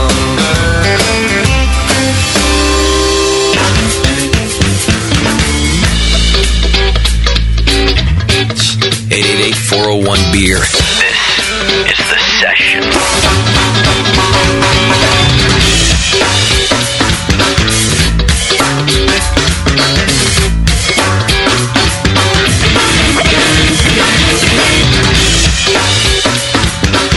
Welcome back to the program. Thanks to our guest, Tom Hennessy. What a badass talking to us for all that time and really teaching the world. Also, we had Christopher Mullins from McGillen's Old Ale House on the show earlier, and I just want to thank them both for being on the program and hanging out with us. Tom Hennessy, he's healthy. Healthy. The guy has a stamp on it that says it's hair. I just want to talk like that, just like weird guttural. Is that you guys here to hair? It makes you wish you had grown up in a place with an interesting accent, doesn't it? Like How that. you gonna make it in your home if you don't have the facility to make sure it's healthy? Yeah. No. Do you have to yell everything? Yes, that's part of it. If you have that kind of a thing going on, you have to yell. It's the natural stage presence. Imagine being his friend. Hey, it's great to see you. Wow, I love everything you're doing. It's healthy. Yeah. Wow. That was good. That was a good interview. Really interesting. Few more things to get to tonight. We haven't done your feedback yet because we had McGillen's on so early. So we're going to do a little feedback this segment. We're also going to try Keith's beer. But before we do that, I wanted to let you know where you can buy dildos and things. And that's over at adamandeve.com. They're still doing butt plugs, right? Yeah. Okay. Get all, I mean, once in a program, we got to remind everybody where they can get their unmentionables. That's what this segment's called. It's called butt plugs. Remember when things were called unmentionables, Tasty? Yeah. Because I know you're the only one in the room who does. I thought you were going to bring up the Adam and Eve thing a little earlier, because when you were talking about amateur videos, I was thinking, what a great segue. Right. But you didn't do it. Is there an amateur on the DVD selection? There must be amateur. Of course there is. Yeah. That's my favorite. I mean, go over to adamandeve.com right now, and for a limited time, you get 50% off just about any one item. Plus, you can get free shipping. Plus, you get 3 free adult DVDs from categories such as amateur. Many? 3. Wow. 3, that lasts me like a whole afternoon. I mean, I don't. Why would you need more than 3? You know, you could watch one scene from each. If you're doing your thing 3 times a day, that'll last. What'll that last me? 9 days? Is that how it works? I don't know how many scenes are in a DVD nowadays. 25. How many sessions? 25. I don't know. How many sessions in a day do you have? Well, 7, 8. Gosh. It depends on if I'm working or not. I'm thinking we should have pick a category. So if you're working in the... Then there's 7. Then there's about 12. Yeah. And if I'm not working, there's 8. His hand gets sore. Yeah, as long as I don't get, as long as I have enough lotion. I'm thinking we could... do they sell lotion? Click through the Amazon link on the homepage and buy some Jergens. There you go. Oh, really? That's How not did you know? It's not slippery enough. Jergens. Everybody just guess. It rhymes with Jerkins. It has the highest heat capacity. Wouldn't regular lube work better? No, it gets watery after a little while. I don't know. It's too. Well, it depends. Hey, you don't want to be a slave to the lube, too. Yeah, I like a little friction. Lube is Also, if you buy lube for sex, it makes you that much more sad because you're not using it for sex. Right, you're like lotion, at least you feel like, well, I'm lotioning up. Oh, I might as well do this. Yeah, you're moisturizing your hands at the same time. Right. Especially JP, you're right. Especially when you have a partner, because you're like, I bought this and I've used 9/10 of it myself. Alone. I think we should pick. Could you watch this time? I think we should pick a category and look at. This is my favorite movie, like favorite titles. Pick one. Cougars of Boobville. Is that in the big boobs or the cougar? It's in the big breasts. I love that. Cougars of Boobsville. I want to move there. I think I want to. I want to be the mayor of Boobsville, or at least the secretary. Yeah. Is Cougars a whole section? I don't think it's that. No, it'd be either MILF? mature or MILF. It's MILF. It would be MILF. I wonder if Cougars of Boobsville is under MILFs also. Let's find out. All right, so you can choose 3 free adult DVDs from some of the categories that we're talking about, plus a free gift so sensual we can't talk about it. Nor should we, because that would be filthy. I can't talk because I don't even know what it is. AdamandEve.com. All you have to do to get all of these wonderful gifts is use coupon code BNARMY. That's BNARMY. Of course, we have a lot of fun with this ad, but we mean it. If you need your adult products, why go hang out at the creepy store when you can just go to AdamandEve.com and get all this cool free stuff? Hang on your creepy computer. Check it out. I also am sending you a question that somebody from the chat room just sent me over that they wanted to include in feedback. Please. Is it the one from Mortar? Oh, it's from Komodo. I don't have it yet. I don't think you sent it to me. Komodo. It's coming. Hold on. Oh, I see. Sorry, I thought you said It's it. coming. You sent it. So All right. sensual. So a few things to do. I want to get us to feedback here in just a moment, but before that, we like to have listeners and friends in the studio every now and then. And Keith Mychek is in the studio with us today, and he brought us some beer. What is this first beer that we're trying here? This is the what I'm now calling the Britannomysec. Ah, nice. Yes, Very nice. It's the second Orval clone that I did. Okay, I had your first Orval clone. I think you've had them both. You did not fail at that one, that's for sure. And how old is this beer in front of us? This one has got some age on it. I'm thinking it's about maybe 2 years, 3 years. Nice. That's fucking Orval. That's Orval. Is Orval an aged beer? It's a sour beer, and occasionally it's aged. It depends on when you get it. Orval for me is a hit or miss beer. It's just Brett. It's not, Brett. Yeah. And it changes a lot when you know. That's the great thing about Orval, because when you get it fresh, you get a lot of dry hop flavor, and as it ages, not a lot of Brett. And then when it ages, then you get more Brett, but not the dry hop. Yeah.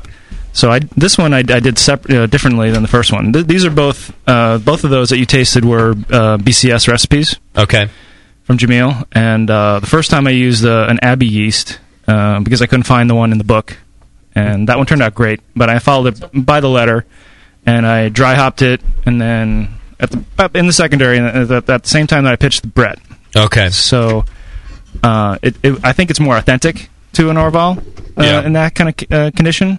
But I didn't like it. I liked both parts of that spectrum. So what I wanted to do is get a lot of dry hop flavor in the second one, and while the Brett was already there. So the second one, I aged it on the Brett first, then dry hopped it and bottled it right away. And you like that better? Yeah, and I think there's a Green Flash, that beer that hurt Kim. What was that? The Le Freak, I think. The Rayon Vert. Rayon Vert. That's Thank you very much. That's a really hoppy version of Orval. Okay. And it's I think they do kind of the same thing. Okay.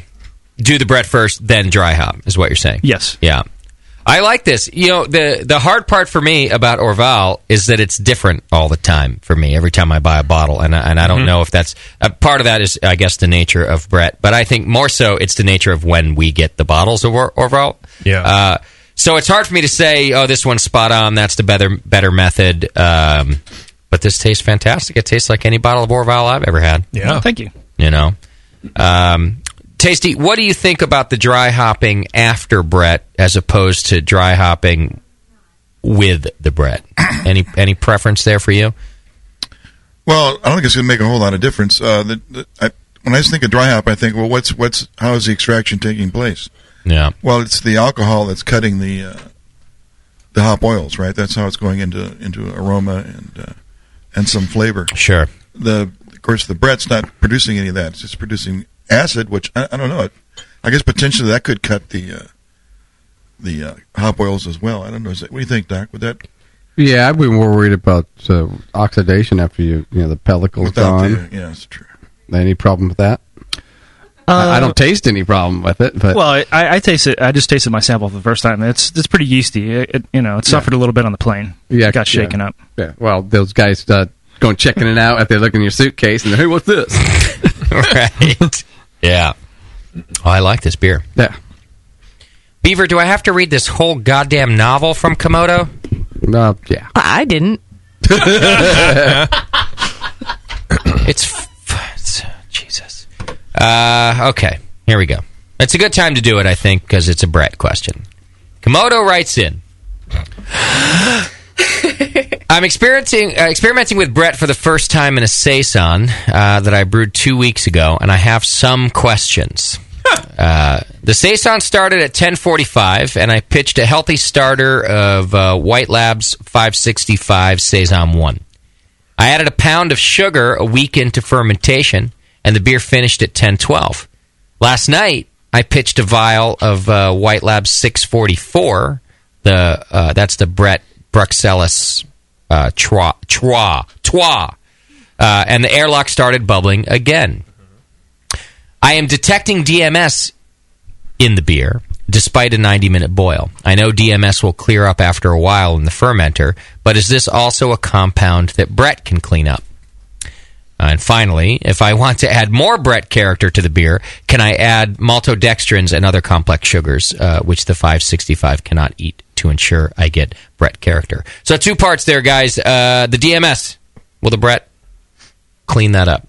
Oh, the 90-minute boil should have got all the SMM out of there. Mm-hmm. So he's probably not smelling DMS. You don't think it's that? No. Yeah. No, I don't think that's a compound that Brett can consume either.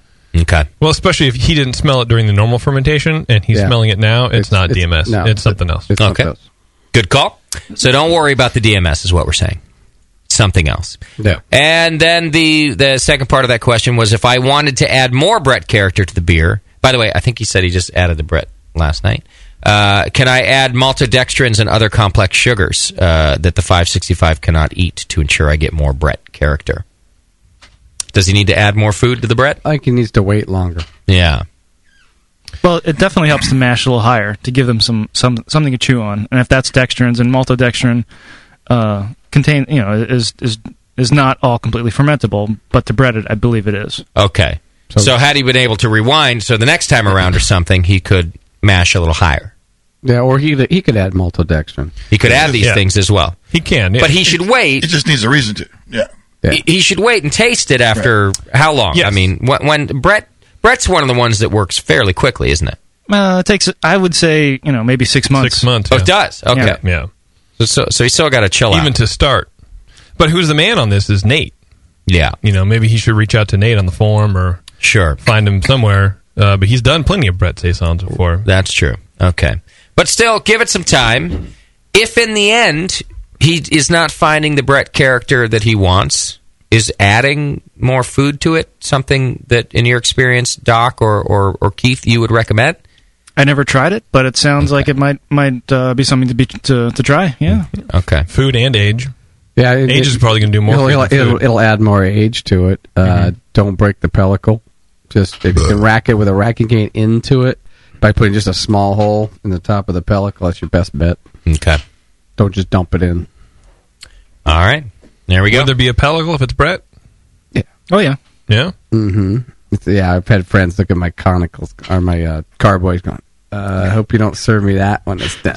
Something's wrong. What is that gnarliness? Yeah. That's all ropey and nasty looking. All right. Beautiful to us, but let's do some feedback. Finally. You've got mail. Yes. Feedback's brought to you today by homebrewstuff.com. Go check them out over at homebrewstuff.com. All the stuff you need to brew. A great supporter of the Brewing Network, and we thank them for that. All right, Gay Kyle writes in. Gay Kyle. What's the point of a fucking soundboard if Boner Chicken isn't cued and ready to go all the time, for fuck's sake? Suck it, Moscow. Sincerely, Gay Kyle. That's a good point.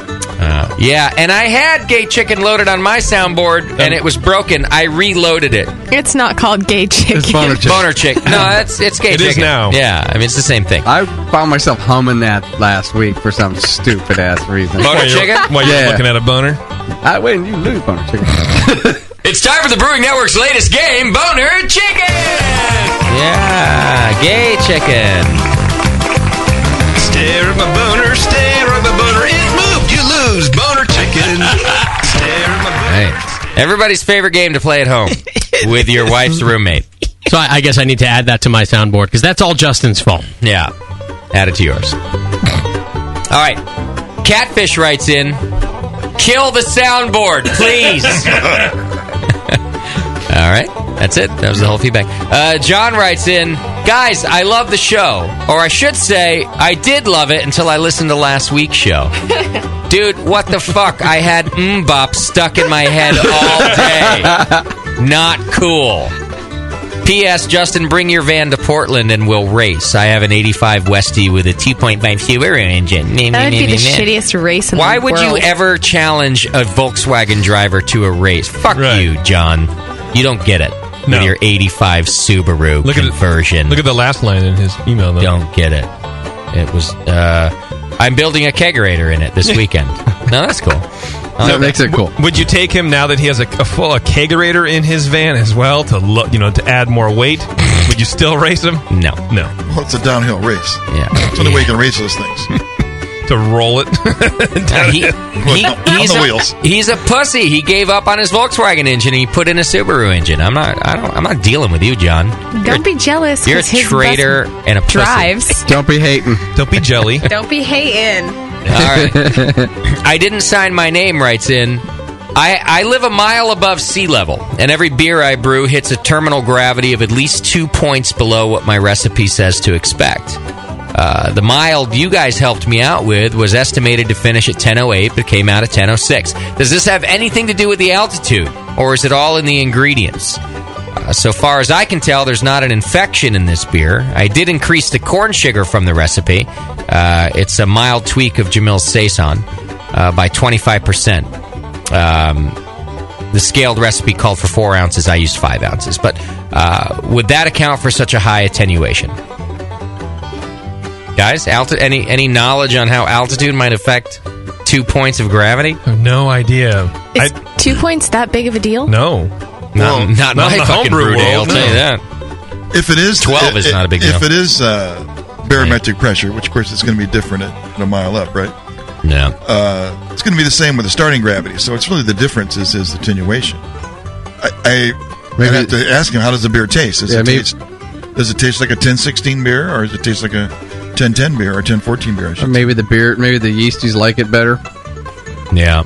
So we live at sea level. Difficult question for us to answer of how altitude might affect. If you're really consistent across the board and you've brewed several batches, like really a lot, and you're always 2 points low, it's something worth looking at. If you've only brewed a couple of batches and you're always 2 points low, there could be any number of things going on that would cause you to be Could off. be your hydrometer's off. Even that, yeah.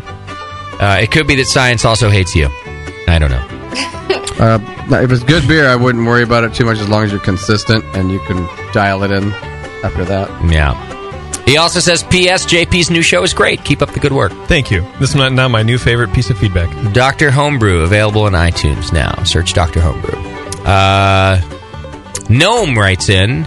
Gnome. Hey, Brewcasters, love the show. Here's my question. Around here, which is Israel, all the local beer fests charge an entrance fee of around $8 to $14, and then charge per pour, which is around $1.50 to $2.50 per 3.5 ounces. That sounds terrible. It's unfortunate. To the best of my knowledge, the entrance fee covers fest production, and the per pour charge goes to the breweries pouring the beer, and this model sucks. From what I've been hearing on the BN, I understand that most U.S. beer fests are entrance fee only, and then drink as much as you want. So can you explain the revenue share model? And if people can drink as much as they want, how do you keep out the dumb fucks who just want to get wasted? And that's Noam from Israel. So this is a good question, and there used to be a lot of festivals in the U.S. that were based on this model, too, where you'd have to pay and then kind of pay per drink. There's still a couple that I know of where you have to buy drink tickets. They're not quite as expensive as you mentioned. Also, and English, UK listeners, correct me if I'm wrong, which I know you will do, but I think I remember that the Great British Beer Festival either used to or still does have this model also, where you have to pay per taste. It's a sucky model, but here's the difference, at least in the U.S. In the U.S., most of these festivals that are charging the flat rate, the beer is donated. There's a for lack of a better term, a loophole in the system that allows breweries to donate beer to nonprofit events, and they become fundraisers for different organizations, just like ours does. So when the beer is donated, we don't have to recoup as much money as to pay for all the beer. We're able to charge a flat rate and then send the proceeds off to a nonprofit organization. If that's not how it's happening in Israel, I wouldn't blame them one bit for having to recoup the cost of the beer that they purchase to pour you in your glass. So it's all legalities. I mean, even every state in the U.S. is different. Never mind every country on the planet. So I wouldn't know where to begin with what the rules are there in Israel, but that's probably what's going on. You probably need to talk to a fest organizer and figure out what the deal is. If that beer's being donated like it is here, you're getting screwed. Somebody's making a shitload of cash on some beer fests, and those breweries aren't even getting a piece of the money. So, Wet Dog Brewing in the chat room just said, Justin, are you trying to explain free stuff to Jews? Pretty much. I thought it was funny. That's pretty much what made me laugh. You're right about the states being different. Arizona, there has to be an exchange of something. You know, JP could probably come up with some other exchanges. Yeah. But there has to be fluids. Yes. But they have to give you tickets when you get in there, and they usually give you like 15 or so. I think they also use it to control the crowd, because at like the Strong Beer Festival, for instance, you can get pretty wasted on 15 1-ounce pours of big beer. You can. Basically, Arizona's crazy. It's full of crazy people. Is what that just and means. guns. Yeah. Well, of course, that was the second part of his question: is how do you keep the drunks out? And you don't. You don't. But you don't find it. It depends on the festival. Look, at $50-something a ticket, you're not finding a whole heap of college kids or people just looking to get hammered. So more often than not, it's fine. But Tasty goes to more festivals than any of us. You get to know which festivals have those and which festivals don't, right? At what time, at what festivals? For instance, the GABF, right? Everybody knows what nights not to go. Perfect example. You don't go Saturday night. You don't go Saturday. Unless you want to see drunk college girls, which raise your hand if you do. Well, what I did slip in a puddle of their vomit, which what you do is I may or may not have everybody done. does, yeah. Some people don't make it all in the bathroom. Yeah.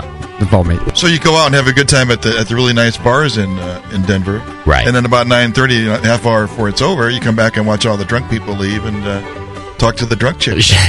Or if you're like us, you're working. You're working, right. Yeah, I don't know. The festival model's a delicate balance. Believe it or not, the Brewing Network's Winterfest is one of the least drunk fests I've ever seen. You would think it wouldn't be that way, knowing us, but it is a pretty mellow crowd. Yeah. Well, you've got something for them to do. It's not just about drinking beer. There's food to eat. There's bands playing. Well, and it's cold, and so everyone's kind of slower, Sure. I have Giles on line 1. He was the question you just read about the 2 points off piece from Denver. Okay, he can hang in there for a second. Let me get through feedback, and we'll do that. Let's see. Stefan writes in, holy clusterfuck, Batman. Listening to the Dortmunder experiment and the beer number 1, 2, or 3 mix-up felt like I was in an Abbott and Costello Who's on First routine. While I'm sure Justin was about to murder Doc, that made for a funny segment. Keep it up, you mildly retarded beer savants. Yeah, that was not one of my prouder radio moments. So, but I put it in there because someone liked it. Did he? Well, he said it was funny. He liked that. He liked that I lost it. Yeah. So that's fine. Dave writes in. Who's Dave? This guy. Dear scientists, even though Justin seemed to hate it, I really liked the Dortmunder experiment with Tasty and Doc.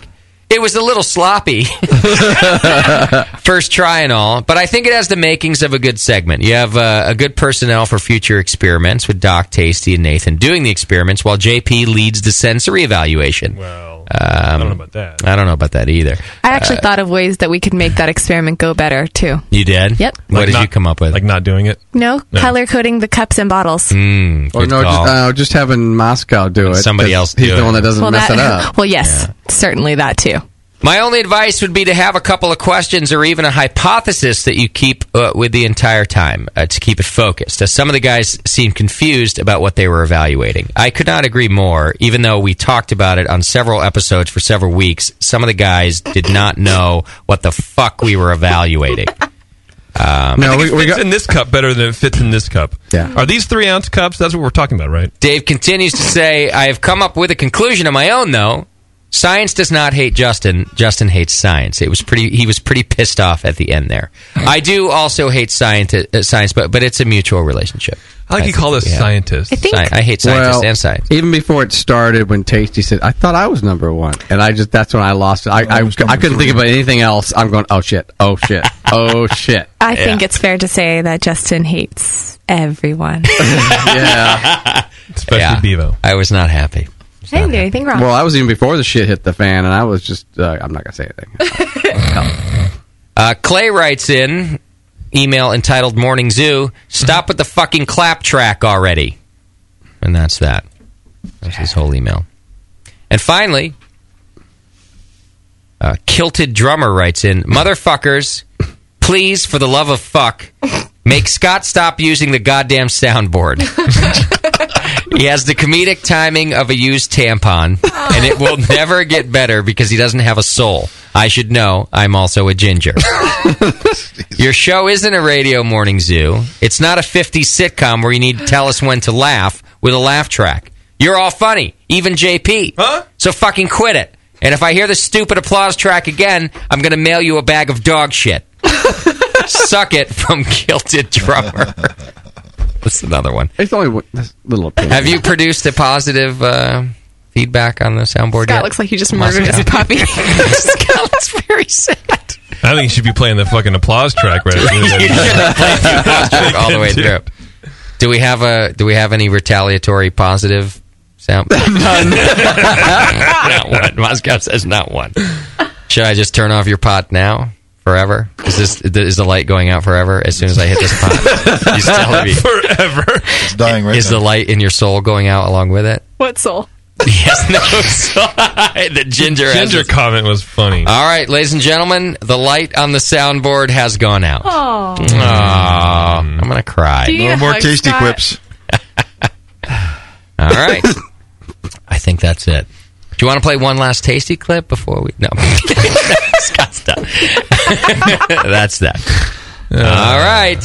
Don't forget your feedback was brought to you by homebrewstuff.com. Go check them out at homebrewstuff.com. Beaver, what's the phone call again? It was the one, the Saison. Mile High Brewer guy. Oh, the Mile High. Oh, yeah. Yeah, he's got an answer for us. With Well- is he answering his own question? I don't think he's answering his own question. I think he just has a bit of clarification as to what he... Weren't we clear that we have no fucking idea? Yeah, I thought we were. I don't think we got what he was Clear. getting. What's his name? I thought he was pretty clear in his email. I told you, but I forgot. Giles. Giles, what's up, buddy? Hey, so the Saison that I was talking about, I actually was using the WLP, it was a standard Saison yeast. And I kept hearing from Doc and from Jamil that one will stall out at about 1022. That one didn't attenuate down to 1008. It attenuated down to 1004. And I didn't reach above 74 degrees in my fermentation, even though I tried to crank it high to reach a higher attenuation. Is that going to be due to the extra corn sugar, or is that maybe something to do with my mash? It's tough to say. This is why I edited out this part of his email. Yeah, that's... I didn't put this in for a reason. Was your OG the same? My OG was actually a few points higher. It was 1061. And how many times have you brewed this and had the same thing happen? This was the first time, but every single beer that I brewed, including my extract batches, usually drop 2 to 3 points, sometimes 4 points below the target gravity. That's not usually the home brewer's problem. We always hear it just stalls out 2-3 points ahead. Mm-hmm. What's he mashing at? What's your mash temp? On this specific one, it was 1047. What's your mash temperature? Or 140. 147, sorry. Yeah, it's okay. Well, yeah. That's pretty low, right? It's pretty low. You should probably check all your equipment, your thermometers and your hydrometers, and just make sure they're accurate. You could be mashing at 141, and that would have a lot to do with it. Not even know about it. So just Good make call. just make sure you dial in. So you're reading what you're supposed to be reading. That's a really good call. I like to have 3 different thermometers that all tell me a different reading, and I really dial it. And as you can tell, I fuck it up every time. So I'm using a meat thermometer and a standard brewing thermometer. So 2 different ones that usually give me a pretty close reading. Okay, but you still could calibrate them. You need to calibrate them. Do the boiling water, and then coupled with the ice water test. You want to get the freezing one too.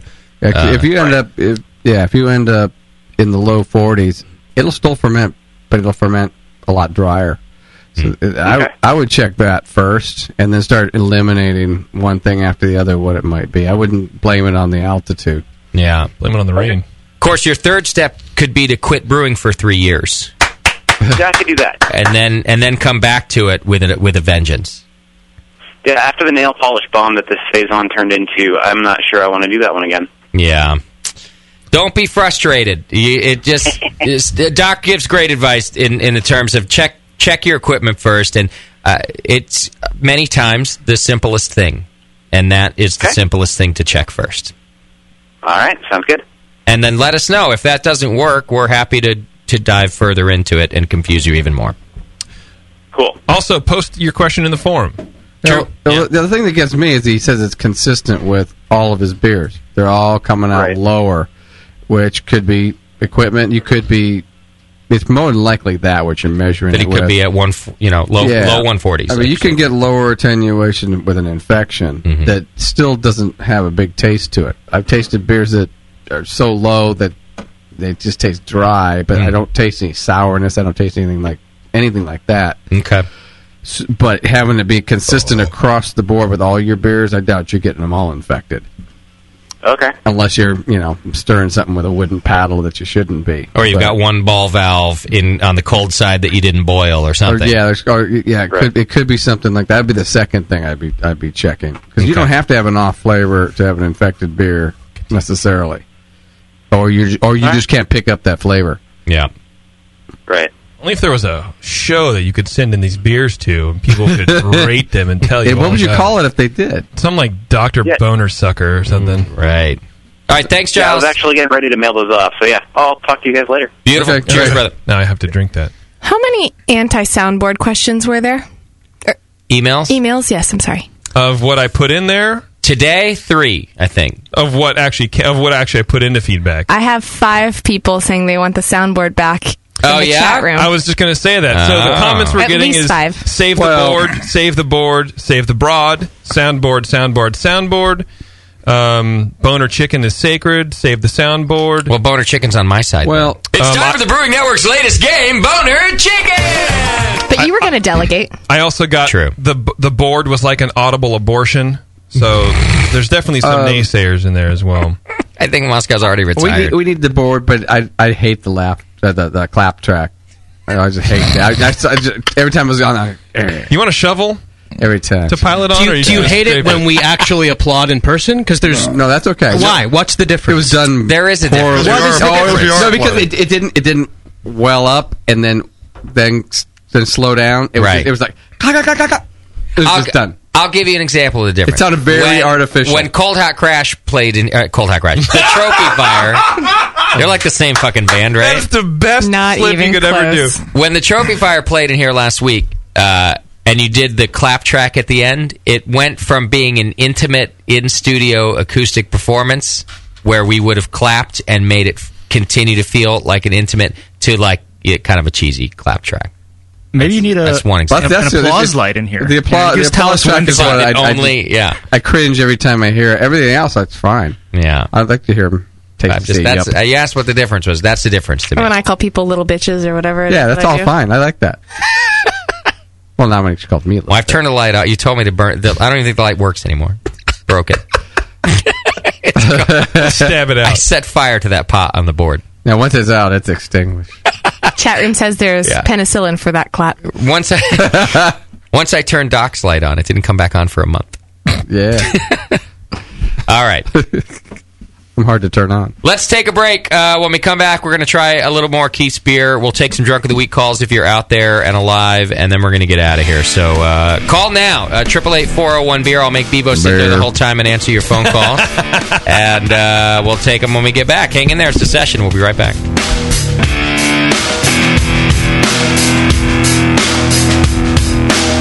You're listening to the Brewcasters. The Brewcasters on the Brewing Network.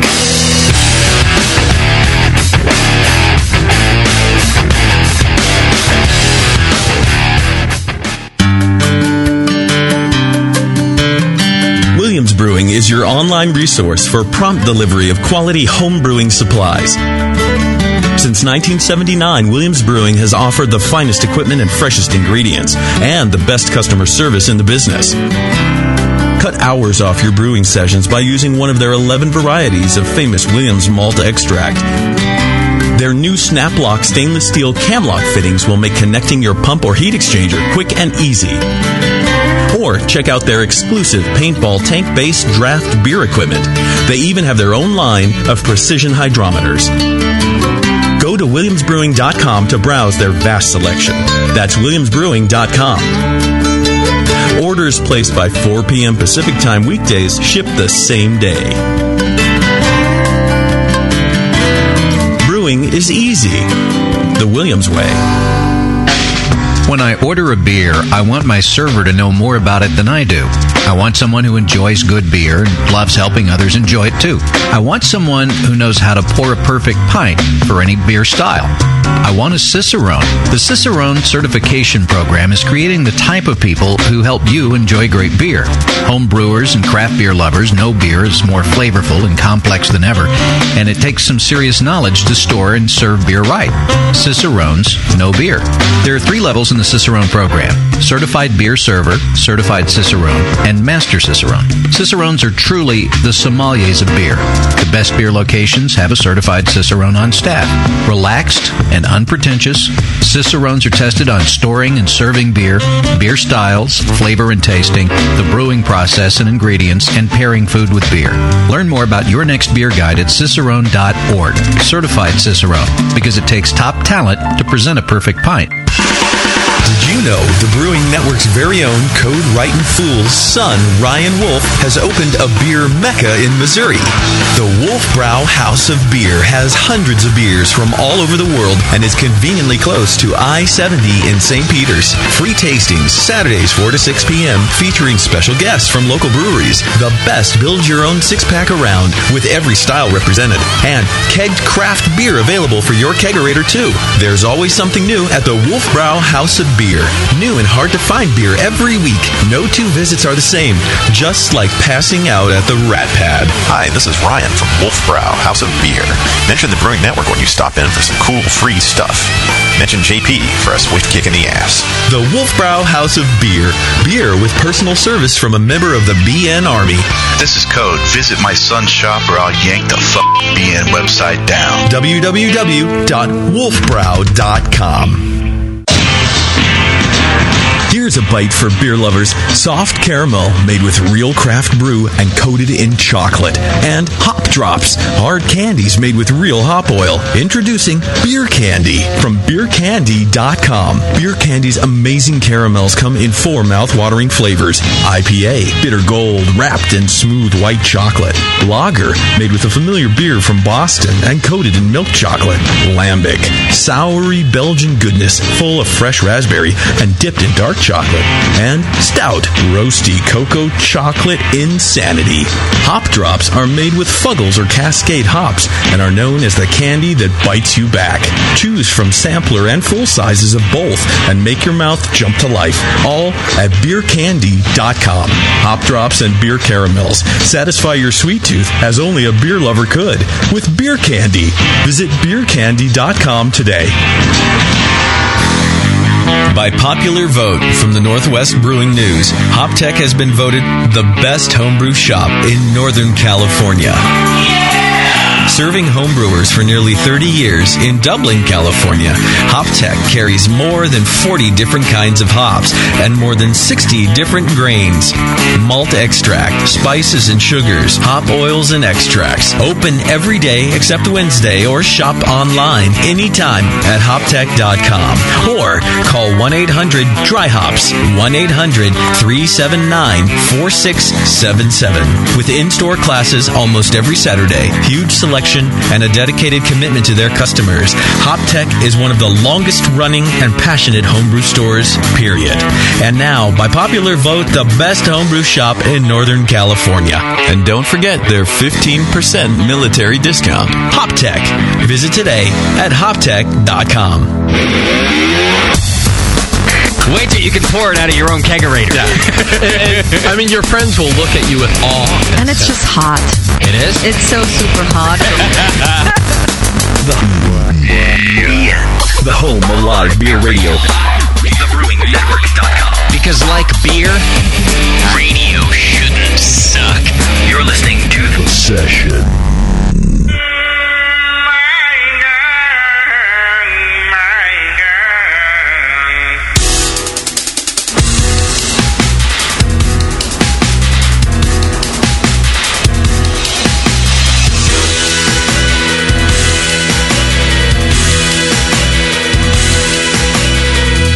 You wandered in here all alone.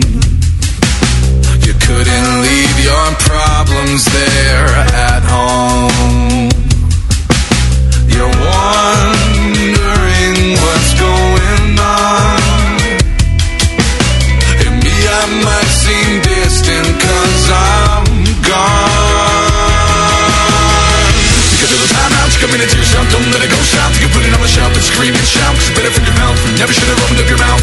Because of the time out, you come into yourself, don't let it go south. You can put it on the shelf and scream and shout, 'cause it's better for your health. Never should have opened up your mouth. I'll try to calm myself down. Been running, trying to play with this whole town. I'm strange, the strangest one around. I'm in the deep end of my senses and I'll drown. Because of the time out, you come into yourself, don't let it go south. You can put it on the shelf and scream and shout, 'cause it's better for your health. Never should have opened up your mouth. Because of the time out, you come into yourself, don't let it go south. You can put it on the shelf and scream and shout, 'cause it's better for your health. Never should have opened up your mouth.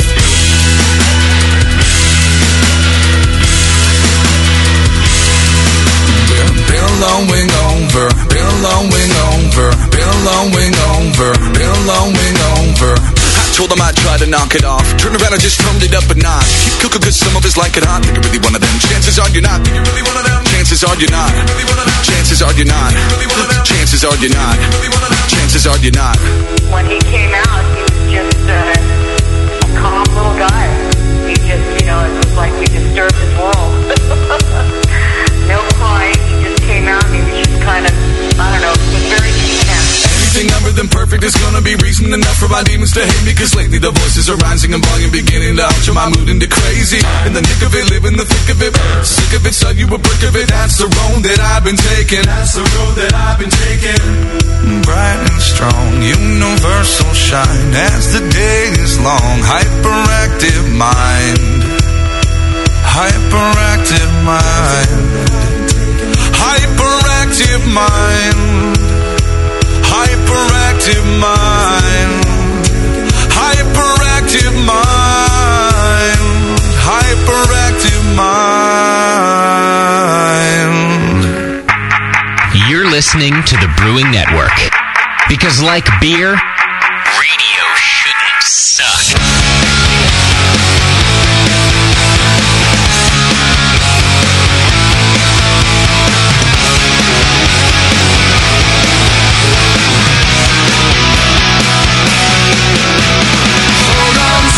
What a show! what a fun show.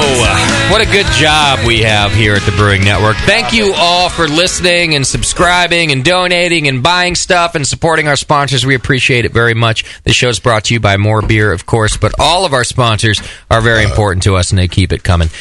We wanted to thank Christopher Mullins, a senior from McGillen's Old Ale House in Philly. We'll be seeing you soon. And also, of course, we want to thank Tom Hennessy from Colorado Boy Brewing, also author of Brewery Operations Manual and the Frankenbrew video. Thanks for being on the program with us. A lot of people have spent time with us over the years, and it's a nice thing. It's a veritable who's who in the brewing industry. Yeah, that's what we do, isn't it? We're going to try one more beer from Keith here, then we're going to drink the rest off air. Looks like I got a couple of Drunk of the Week calls coming in.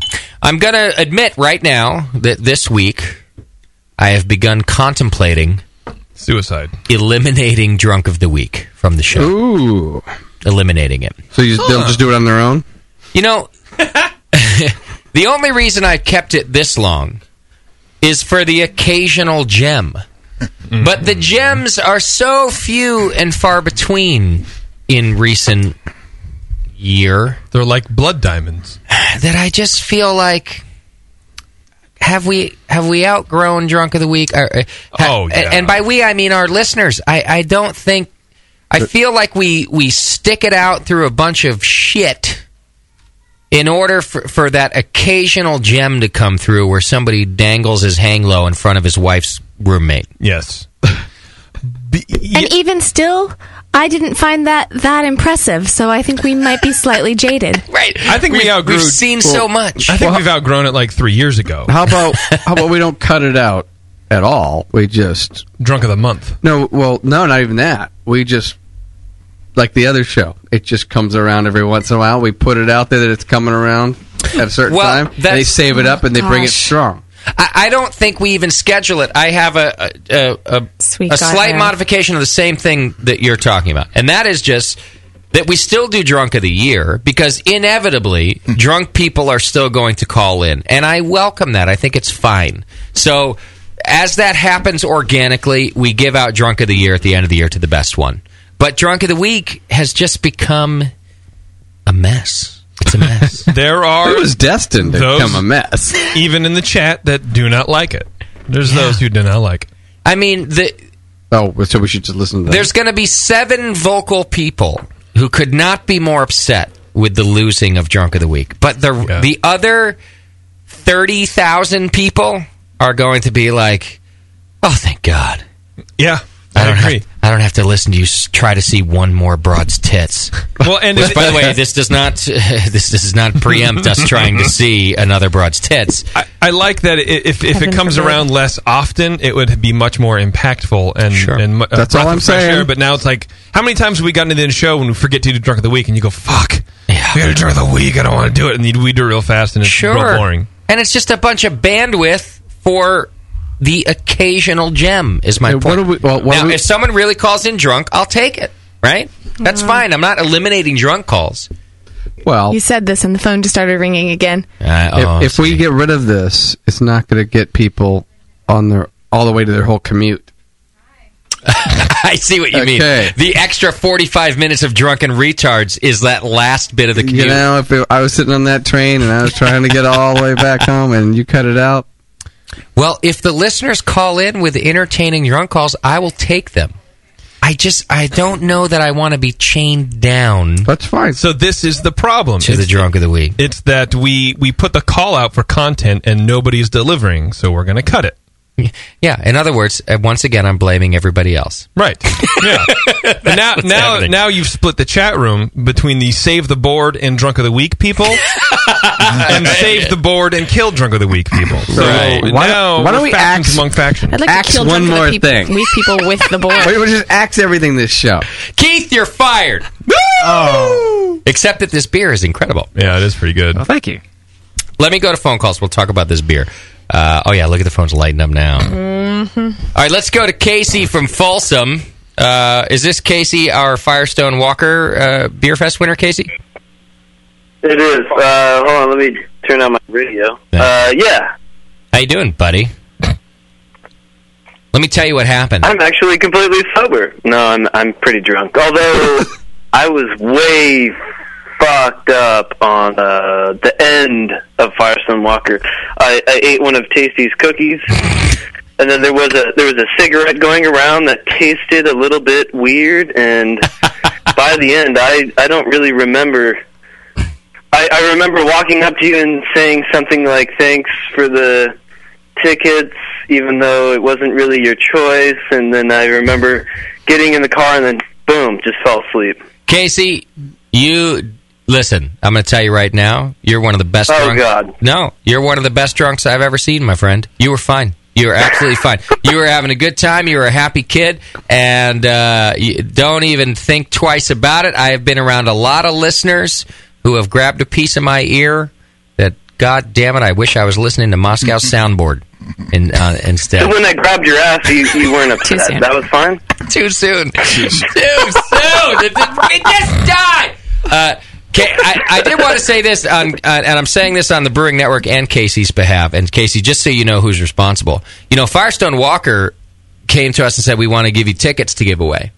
Well, they didn't just give Casey tickets.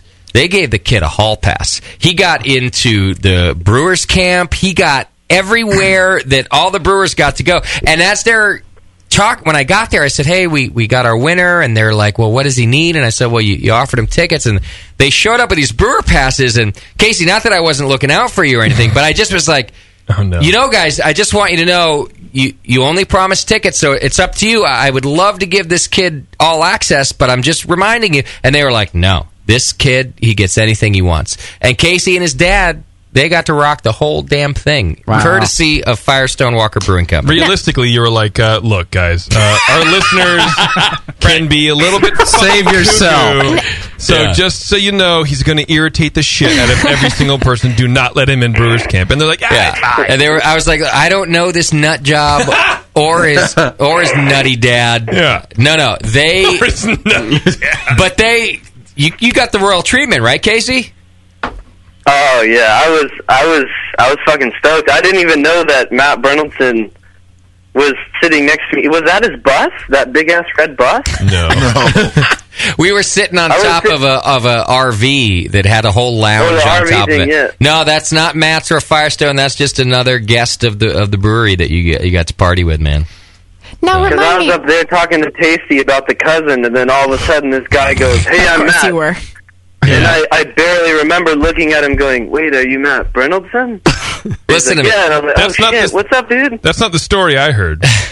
This is, Casey, you were surrounded by Matt Brennelson, Jeremy, the brewer from Lagunitas, the brewer from Boneyard was up there. You were surrounded by every brewer at the festival, man. The only regret I have is not writing down my questions on a piece of paper so that I could ask them in my drunken state, because by the end, I didn't remember what I was going to ask about, like, barrel aging at home and shit. Believe me, none of the... Yeah, JP, you're going to say the same thing, right? Yeah, don't ever do that. None of the brewers mind that you forgot those questions at home. They were just there to party. The last thing you want to do... Although JP, my only regret is that JP was super quiet. I got there, and I was... He was not there. Be like, yeah. He'd say, like, yeah. No, I didn't go there. He wasn't even there. One answer responses...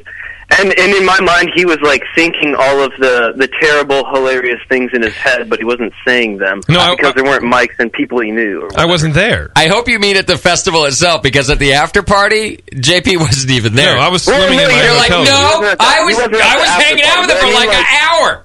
No, he looked like a tree. JP left. Well, not at the after party, but at when you were interviewing people, he was doing one answer responses until his nephew. It was 105 degrees. It was too hot to speak. No, he was working. True. The guy, I mean, he was working. If I don't have a microphone, the only thing I can do is move shit. I can't. I mean, it's like hobbling a Chinese girl. This is always the thing. You know, people ask me, like, is it weird that we know you and you don't know us? And I always say, that's not. No, it's not. That's not what's weird. What's weird is that we actually have a job. And when we cover these, they're like, wait a minute, but how come you're not dropping everything and being the idiot you are on air? Because this is not the time for that. This is real life. The people are paying us to be here. We have to do a thing. Yeah. And that's the only time it ever gets weird. That is that. Yeah, I mean, I was surprised at how you did a great job. But actually, I shouldn't have said surprise. Sorry. But you did a great job. That's what I need is another backhanded compliment. All right, Casey, I gotta go. You're writing down questions and yeah. Oh no, it's cool. But yeah, I'm really not that drunk. If someone's super drunk, give it to them. All right, thanks, Casey. It was actually don't eliminate it. Don't eliminate drunk of the week. Okay. I do want to say every once in a while you get those. All right. It was a pleasure to meet you, Casey, and I thank you for hanging out with us there. And I mean that. And your dad was a very nice dude too. So thank you. All right. Let's go to Dave in New York. Dave, what's happening? Dave's not here, man. Hey, what's up? How are you, brother? Good. How are you? I'm good. Are you drunk? How are you? Pretty. Yeah, I've been waiting for fucking 20 minutes. Yeah, I'm drunk. How are you? You got drunk just in the last 20 minutes that you've been waiting? No, but I don't have any cable until tomorrow because I moved into a new apartment and I've been waiting since last Friday. So I've been literally sitting on the phone, drunk and drinking. Oh my God! Is it like a 2-bedroom? How many square foot, dude? Good, close to schools. Tonight is the night of backhanded compliments. I love. I don't have any cable, so I've been listening to the show tonight. I've been hanging out on the phone because I don't have any cable. And I got bored while I was doing that, so I got drunk. I'm sorry that you missed America's Got Talent tonight. Yeah, the black kid one. Don't worry. I have a resume, actually. All right. Oh, I just heard it crinkle. He actually has a resume. Well, in 1995, I graduated from ITT Technical Institute. No, he just graduated from college, and he lives in New York and is not going to Philadelphia. Oh, well, why aren't you? I'm fucking poor. Because he just graduated college. Crimea River, I'm poor. Right. Bevo's going. I made grog tonight. You did what? I made grog. He did rock? What the fuck is that? Prison hooch. I made grog. It's a pirate drink. Have you ever seen, Dave Lamprey? That's blood of virgins, idiot. It's a pirate drink. That is a great answer. Oh, well, why didn't you say so?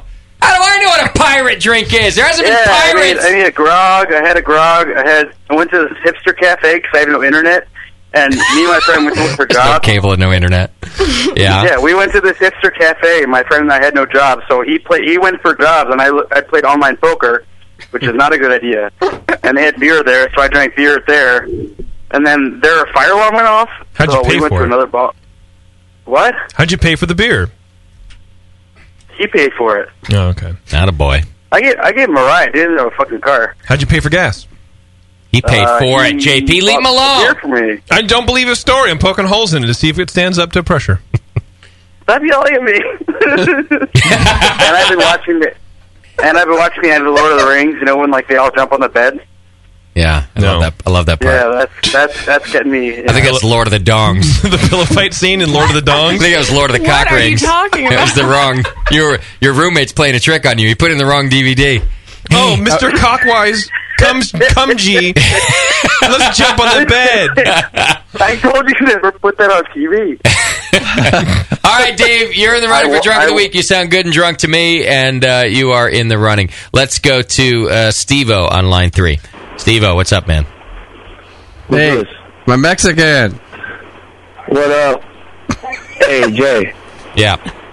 I haven't heard for the last 15 minutes. All I heard is you're cutting out Drunk of the Week, and I just dialed, dog. So I haven't heard shit about no conversation.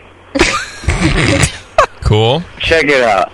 I got a lot of shit. I got to put you on a reality check right now. First of all, Moscow, keep the soundboard, dog. I love it, man. You're a funny man.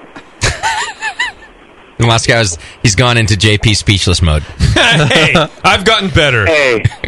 Through years of drinking Jay, by you really myself. cutting out Drunk of the Week? Or I just hope you're in a pissy-ass mood again like last week. I hope you're not cutting out Drunk of the Week. Is this real talk? I do appreciate your candor, but come on, think about it. Really think about it. Is Drunk of the Week all that great? Hey, you would have never met me if it wasn't for Drunk of the Week. Is Drunk of the Week all that great? Hey, I'm fucking drunk right now, but let me get some points across. I came home on a Monday now because you fucking have it on Mondays instead of fucking Sundays. So I gotta run my ass off at work, get home early, buy a 6-pack or a 12-pack, and I started drinking right at 6 o'clock, just like I hear the show. But I get drunk while I'm listening to the show, just for a chance to say, hey, maybe I'm drunk enough to call in for Drunk of the Week. My favorite part is he ran out of breath during his point. He ran out of breath. Yeah. Well, first, my ancestors, they were already in California before it belonged to the United States. And then... yeah, Steve-O. Come on, shorten it up, man. Hey, on the real? Yeah. What happened to all that ass-hattery back in the days where you used to love when people called in drunk. You used to get happy, dude. I do. But now you guys... shut up. Now you guys...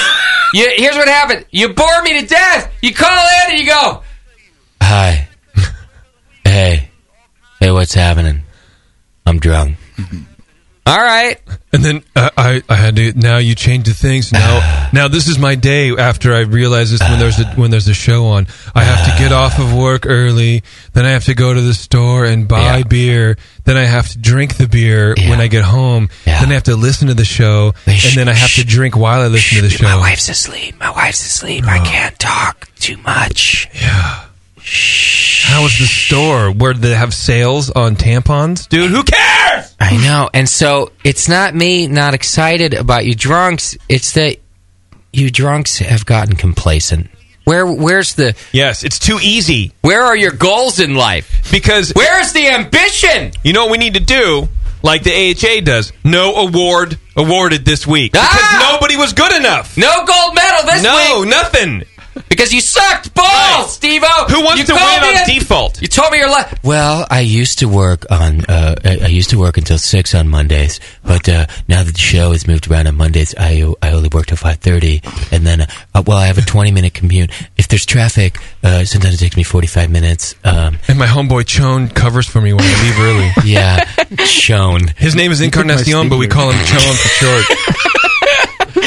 Don't blame me for your complacency, drunks. Goodbye, Steve-O. Forever. If we do a no award given, that means we will have to sit here and listen to that bullshit and not have anything come of it. No, we can hang up on people. We should do that more often. Should I go to Brew Tattoo now? Speaking of hanging up on people. He wants to get rid of Drunk of the Week. Brew Tat. Hey there. Hey, buddy. It's been a while since I've called in, so you know that I've got to be steamed about something. Yeah, it has been a while. Easy for you to say. It has been. So just back up a second here. All right. I think the solution to the problem here is Drunk of the Week that's jumped the shark years ago. Right. Okay, because it used to be like an organic thing. You'd have a contest at the end or questions at the end, and somebody would call up and they were just stupid ass drunk. Right. And then you'd say, hey, they're the Drunk of the Week, and then everybody started calling in at the end of the show to try to be the Drunk of the Week, and it got ridiculous. It did get ridiculous. Nuclear. It got nuclear ridiculous. Just return it to the purity of what it was. Which is that's what I'm saying. And that's what I'm saying. I'll give away Drunk of the Year if you guys call in and you're organically drunk and retarded. I'm happy to talk to you. Have more stuff that they can call in at the end. Right. Like with one of Moscow's stupid ass contests that nobody can understand anyway. Great. Now every contest Moscow does sucks too.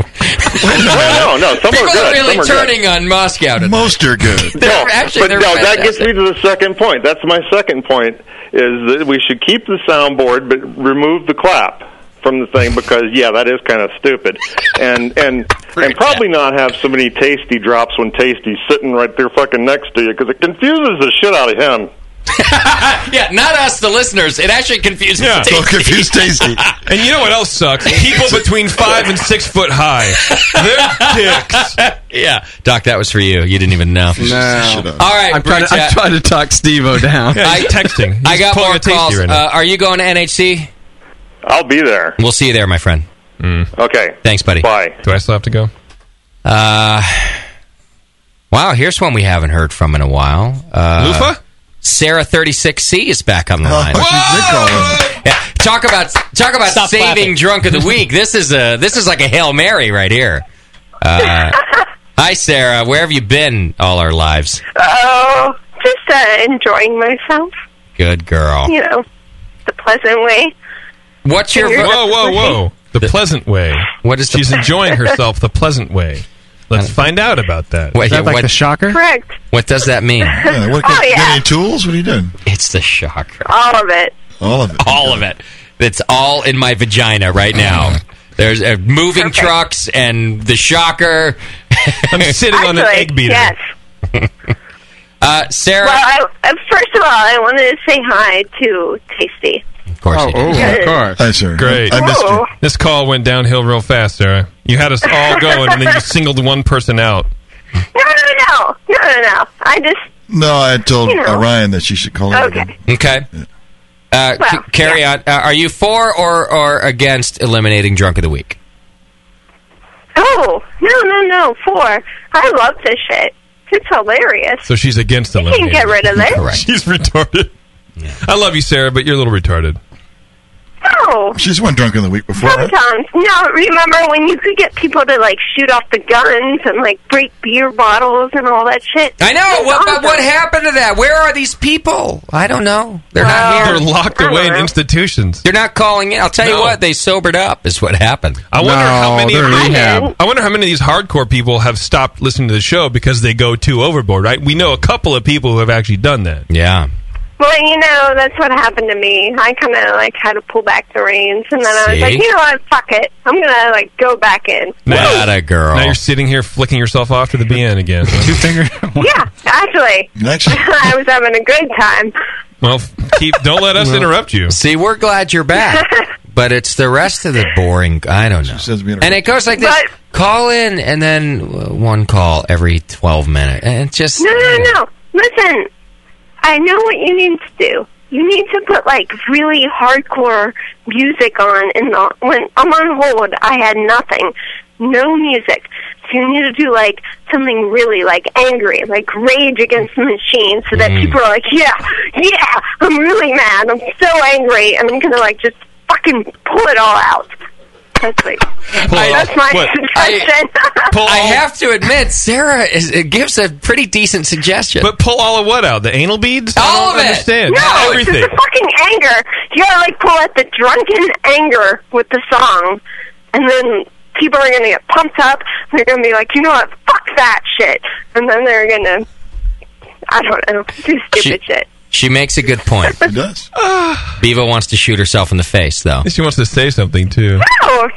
Sorry, Bevo. I turned you off because you don't. I love Bevo. I know, it was Go ahead. one time. One time. I just want to 5 minutes. say that for 5 minutes, Yeah. there were 2 calls on hold for Junk of the Week. It Right. was not until you started saying that you were going to get rid of it that all these I bitches came know. out of the woodwork. This is what happens. This is why. And by bitches, I'm not talking to You you, know what? Sarah. This is what America. Oh, you just called me a bitch, Bevo. No, she did. Indirectly, she did. liked it. She did. Well, yeah.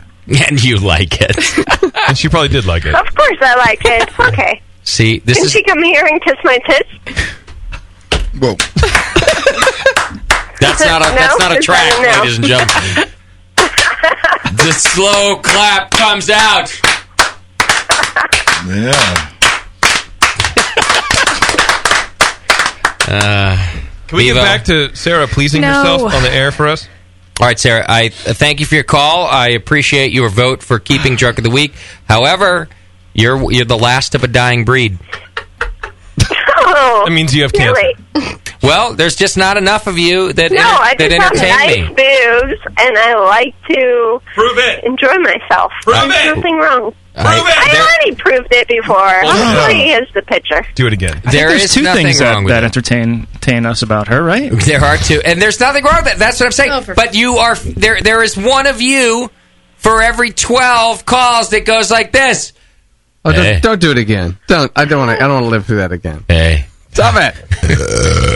What's up? Oh, God. All right, thank you, Sarah. And Toddy. Hot? Oh, wait, I missed one. Fierce Beard. Fierce Beard, what's up? Hey, not a whole lot. I just, I heard you were cutting the only event I've ever been good at. It's on the table. It's on the chopping block. The issue is up for debate. That is such a good reason to keep it. It is. It's the only thing I've ever been good at. You're making my life difficult. You know I'm a compassionate man. I can't even climax when I jerk off. I'm a winner here. Yeah. I mean, I've always been a competitor, but I never win except here. Probably because you're right. But I almost lost a foot today. If you know, you want to get into like, you know. How did you almost lose a foot? I had a close call, man. I work in a sheet metal shop. Ooh. Yeah. And I guess maybe it might have been through some sort of neglect on my part, but I guess I overloaded the cart and it buckled. Oh. And like this cascade of sheet metal. Phil. Why does he sound like Burl Ives? Yes. Yeah, you're like a cross between George Jefferson and Burl Ives. Cascading sheet metal. Hey, quick question. Just for the record, you knew Steve-O was calling in for Drunk of the Week, right? Because he's on line 4 again. Yeah, hang up on him. Okay. He's in for Drunk of the Week. Fucking this dude. Did I know that? No, I didn't know that. And before you hang up on him, tell him to stop being a little bitch. I'm not saying that, but he's listening, so he knows. All right. Well, Fierce Spirit, I'm glad you kept your foot, man. Me too. Thank you. Yeah. Fierce Spirit out. I'd buy that for $1. All right, you're in the running for Drunk of the Week again. Well, that's another vote for keeping it, but only for. I mean, and I'm okay with selfish reasons. It's because it's all that he's ever excelled at. He's apparently not very good at loading sheet metal. Let's go to. Is it Toady or Toddy? I don't really know. Fucking Bevo. It might have been Doty. I couldn't really understand him. Probably like Jeff. He's just like, well, I don't give a fuck. Whatever. It's probably Tony. His name is Larry. Why do we all still suck at our jobs? I'm great at it. I'm perfect at it. I honestly cannot hear. I never got a job description, to be honest. So you can't blame me. Yeah, me too. I didn't do it. You said I had to answer the phone. You didn't say I had to be good at it. These are good points that you're I'm all actually making. deaf, and I've made up every single thing I've ever written to you. We never knew that Bevo's actually blind and deaf. I can make up the other part of your brewing team. Is it Toady or Toddy? I don't fucking know. Tony? You can call me Chody. Chody! Oh, shit. Perfect. All right. Sorry. Chody is calling in with an opinion about Drunk of the Week. Go ahead, please. So, I was thinking, instead of Drunk of the Week, you could have, like, Drunken Trivia weekly. But you have to verify that the person's drunk before you ask them the question. You know, we've tried. We've thrown in little games and trivia games and things, and again, it's very rare that we get something good radio out of that. I've thought for years that some people are calling in faking Drunk of the Week. 25% minimum. Yeah, that's a whole other issue, but. Well, it goes along similar. So if you have a game, you can't, like he's saying, you can't prove that someone's actually drunk because there are at least one caller a show that you can tell is fake. Yeah, and then they're going to win because they're whatever because they're not playing bone. Right. Thank you for the call, Chody. I'm sorry. That's true. Jesus. Riggs now? I got to do both Mexicans in one night? This Mexican doesn't sound like Steve-O. Well, and Riggs is at least like half Tongan looking. He's all right. He's half Tongan, half Samoan. Riggs? Hello. I met Riggs down at Firestone, and he's a jolly dude. I like Riggs. He's a good guy. Yeah, I spent a little time partying with him. Riggs, what can we do for you? Hey, man. What's up, dog? What's following you guys? What are you guys doing? See, this is why I'm canceling Drunk of the Week. What's the show about? What you guys do? Just to warm him up. What were we talking about again? Hey, check it out. I got a suggestion. I heard this like a long time ago. Like, you guys used to do these fucking voicemail shits that, like, drunk to the voicemail shit back in the days. Oh, I mean, that way you guys can filthy filter that shit out. Right. Yeah, I don't know. Leave drunken message on the voicemail. Even those. Voicemail was good. It was all right. Well, we don't have to do it every week. But then the mailbox is full all the time. Drunk of the month, son. The problem was this: the mailbox. There was an enormous amount of people calling, and again, the ratio stays the same. Whether it's voicemail or calling into the show, we would have 100 calls that we had to sift through for 2 good ones. Yes, but you have to sift through it, not me. I'm just saying, I might have called that line once or 5 times. I'll call a couple of times to make it better. I called a couple times. That's for sure. 2 or 3 times in a month. Riggs, I got a question for you. What's up, Doc? At Firestone Fest, I met Steve-O's brother, and his brother's white. Yeah. His brother's white-skinned. He's not a real Mexican, right? Like a Mexican albino. Hey, man, we call that the lechero style, dude. No, he's got. I think Steve-O is like he's got like super tanning problems or something. Steve-O goes to a tanning bed every week. Is that what you're saying? Yeah, he's got the weird tanning bed session going on. All right, Riggs. Thank you for your call. All right, yo, cheers up. All right. Why is everybody calling in for Drunk of the Week now? Because they're not. Now they're calling in for Drunk of the Week opinions. All right, what do I got? Now, am I supposed to go to... You should go to 1 first. It's an op-ed piece now. Or wait, no. 2. Danielson? Yeah, Danielson. Danielson. I think. I mean, I couldn't really This hear is him. Ralph Macchio? Danielson. He died. See, it's not him. No, it's because his name is probably something completely different. It's probably Frank. Frank is on my street! And he doesn't know I'm talking to him. Daniel. Son. Hi. Hey. Hi. Suck it. Not you, Daniel. What's your opinion? It's Daniel Brett. Fuck off. And then Frank? Frank, what's up, buddy? Hello. Hey. Hey. Hey. Hey, Frank. Hello. What do you want? Oh my God! All right. Well, the volume is or the audio is poor. So Oh, okay. Sorry, You can Frank. control that. Go ahead, Frank. I suggest that you keep Drunk of the Week. It is a highlight at the end of the program. I think you should just ask folks to show a little restraint and only call in when they are truly wasted. But now, Frank, I appreciate your opinion, but that's the problem: is that there will be no restraint, and they know that they're going to get abused if they're not very drunk. Actually, they're going to get abused if they're drunk, also. Well, yeah. But it's not going to work. I don't think it's going to work. I'm not convinced. That's what the problem is here. It hasn't worked for a while. Maybe it should be the high motherfucker of the week. Now, why can't it just be, listen, I'm not even really eliminating drunk phone calls. Why can't it just be, and this is the same premise I think you're talking about, Frank, if you're fucked up, go ahead and call. I'm going to take your call, and you could potentially win a Drunk of the Year.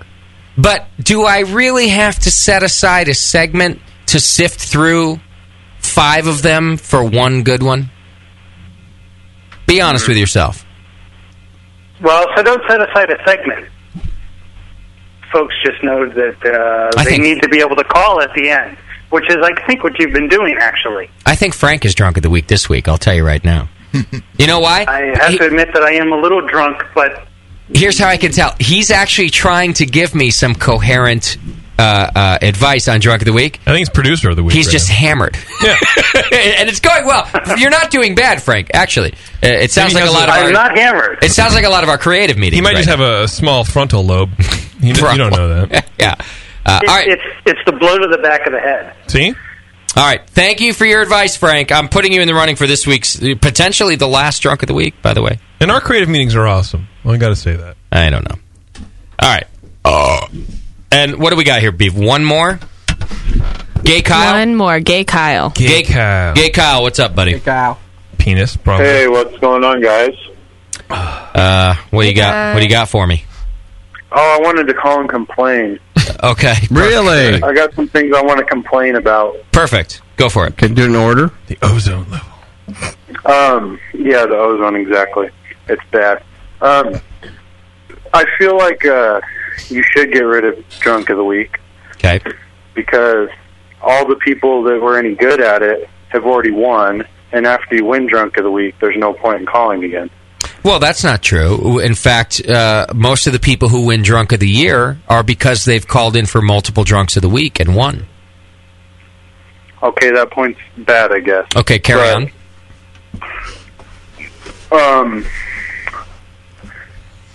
I just had a fucking brain fart, sorry. My other point.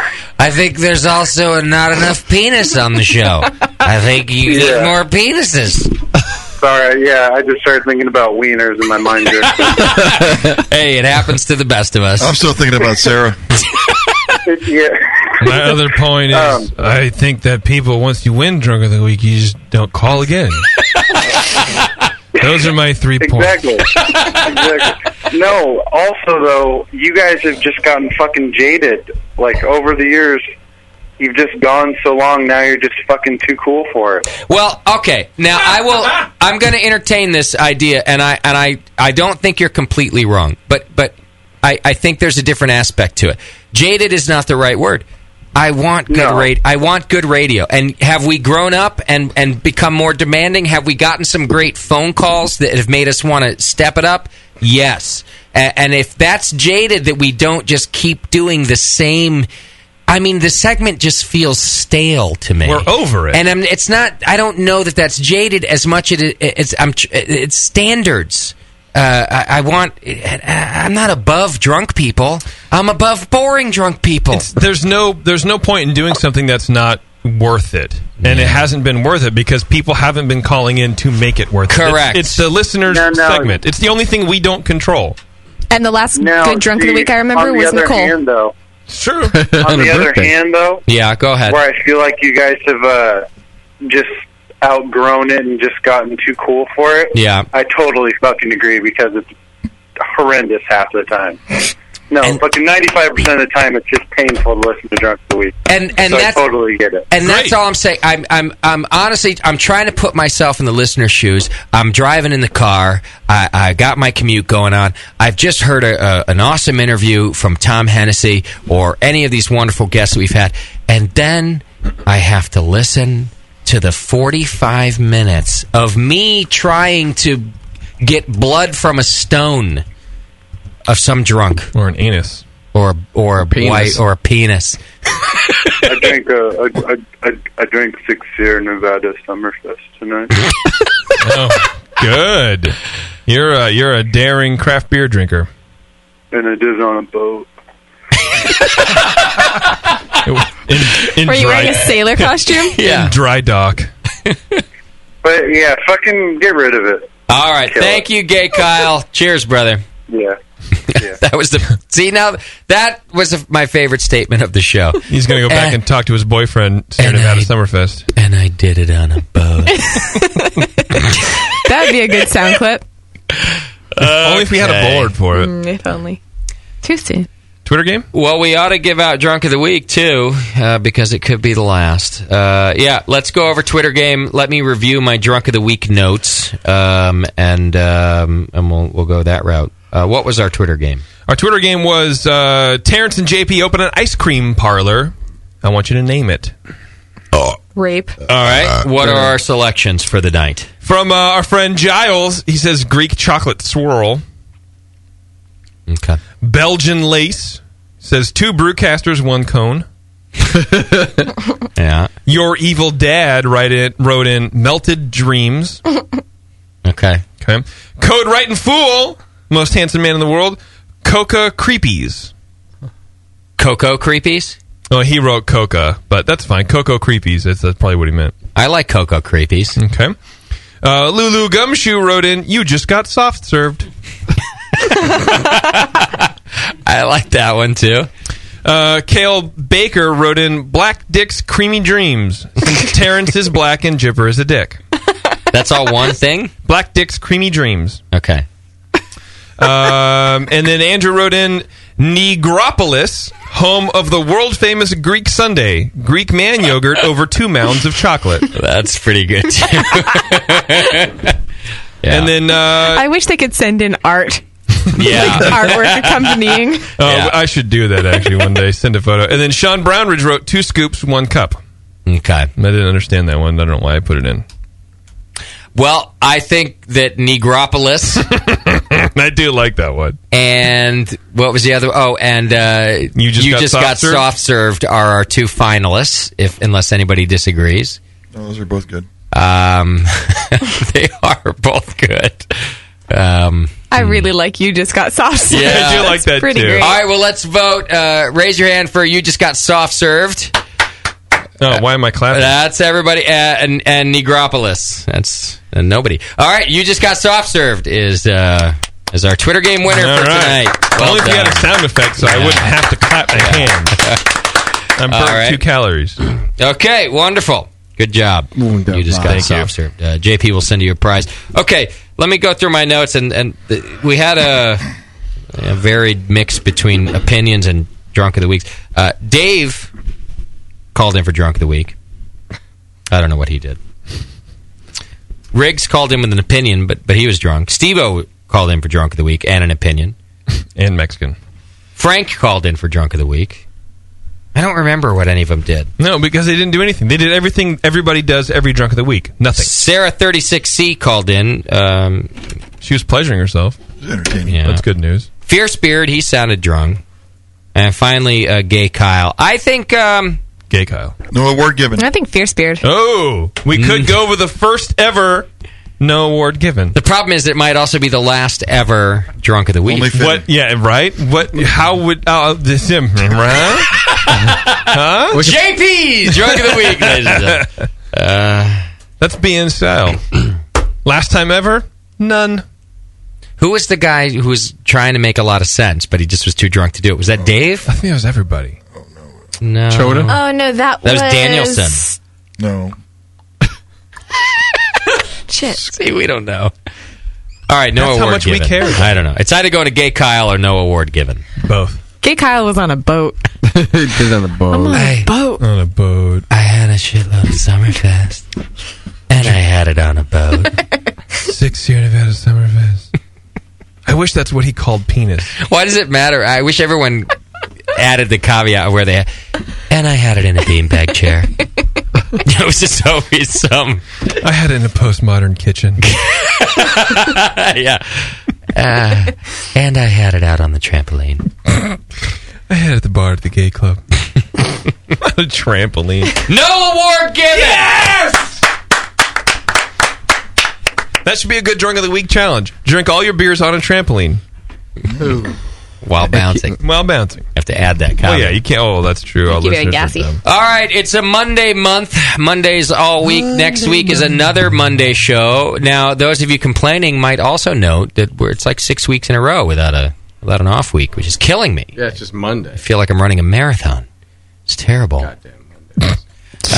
Next week is a Monday show. We're talking to Victory Brewing Company, who will be pouring at BNA 8. Nice. And that'll be a nice time. Keith, quickly, tell us about this beer I'm drinking. What do we have? This was a beer for the 12 Days of Christmas. I picked the Turtle Doves, so I wanted to do something like a turtle candy, with pecan and chocolate. Mm-hmm. I figured a robust porter would be a good showcase for that. Mashed it a little higher to get some sweetness. Mm-hmm. Put a little bit of pecan extract in it. Well, that was after the bourbon barrel, so it was in a bourbon barrel for about. It was a new barrel, so it was about 3 weeks. Okay. This beer's awesome. Yep. I love it. Doesn't have too much of anything. It's very well balanced. Thank you. Well done, sir.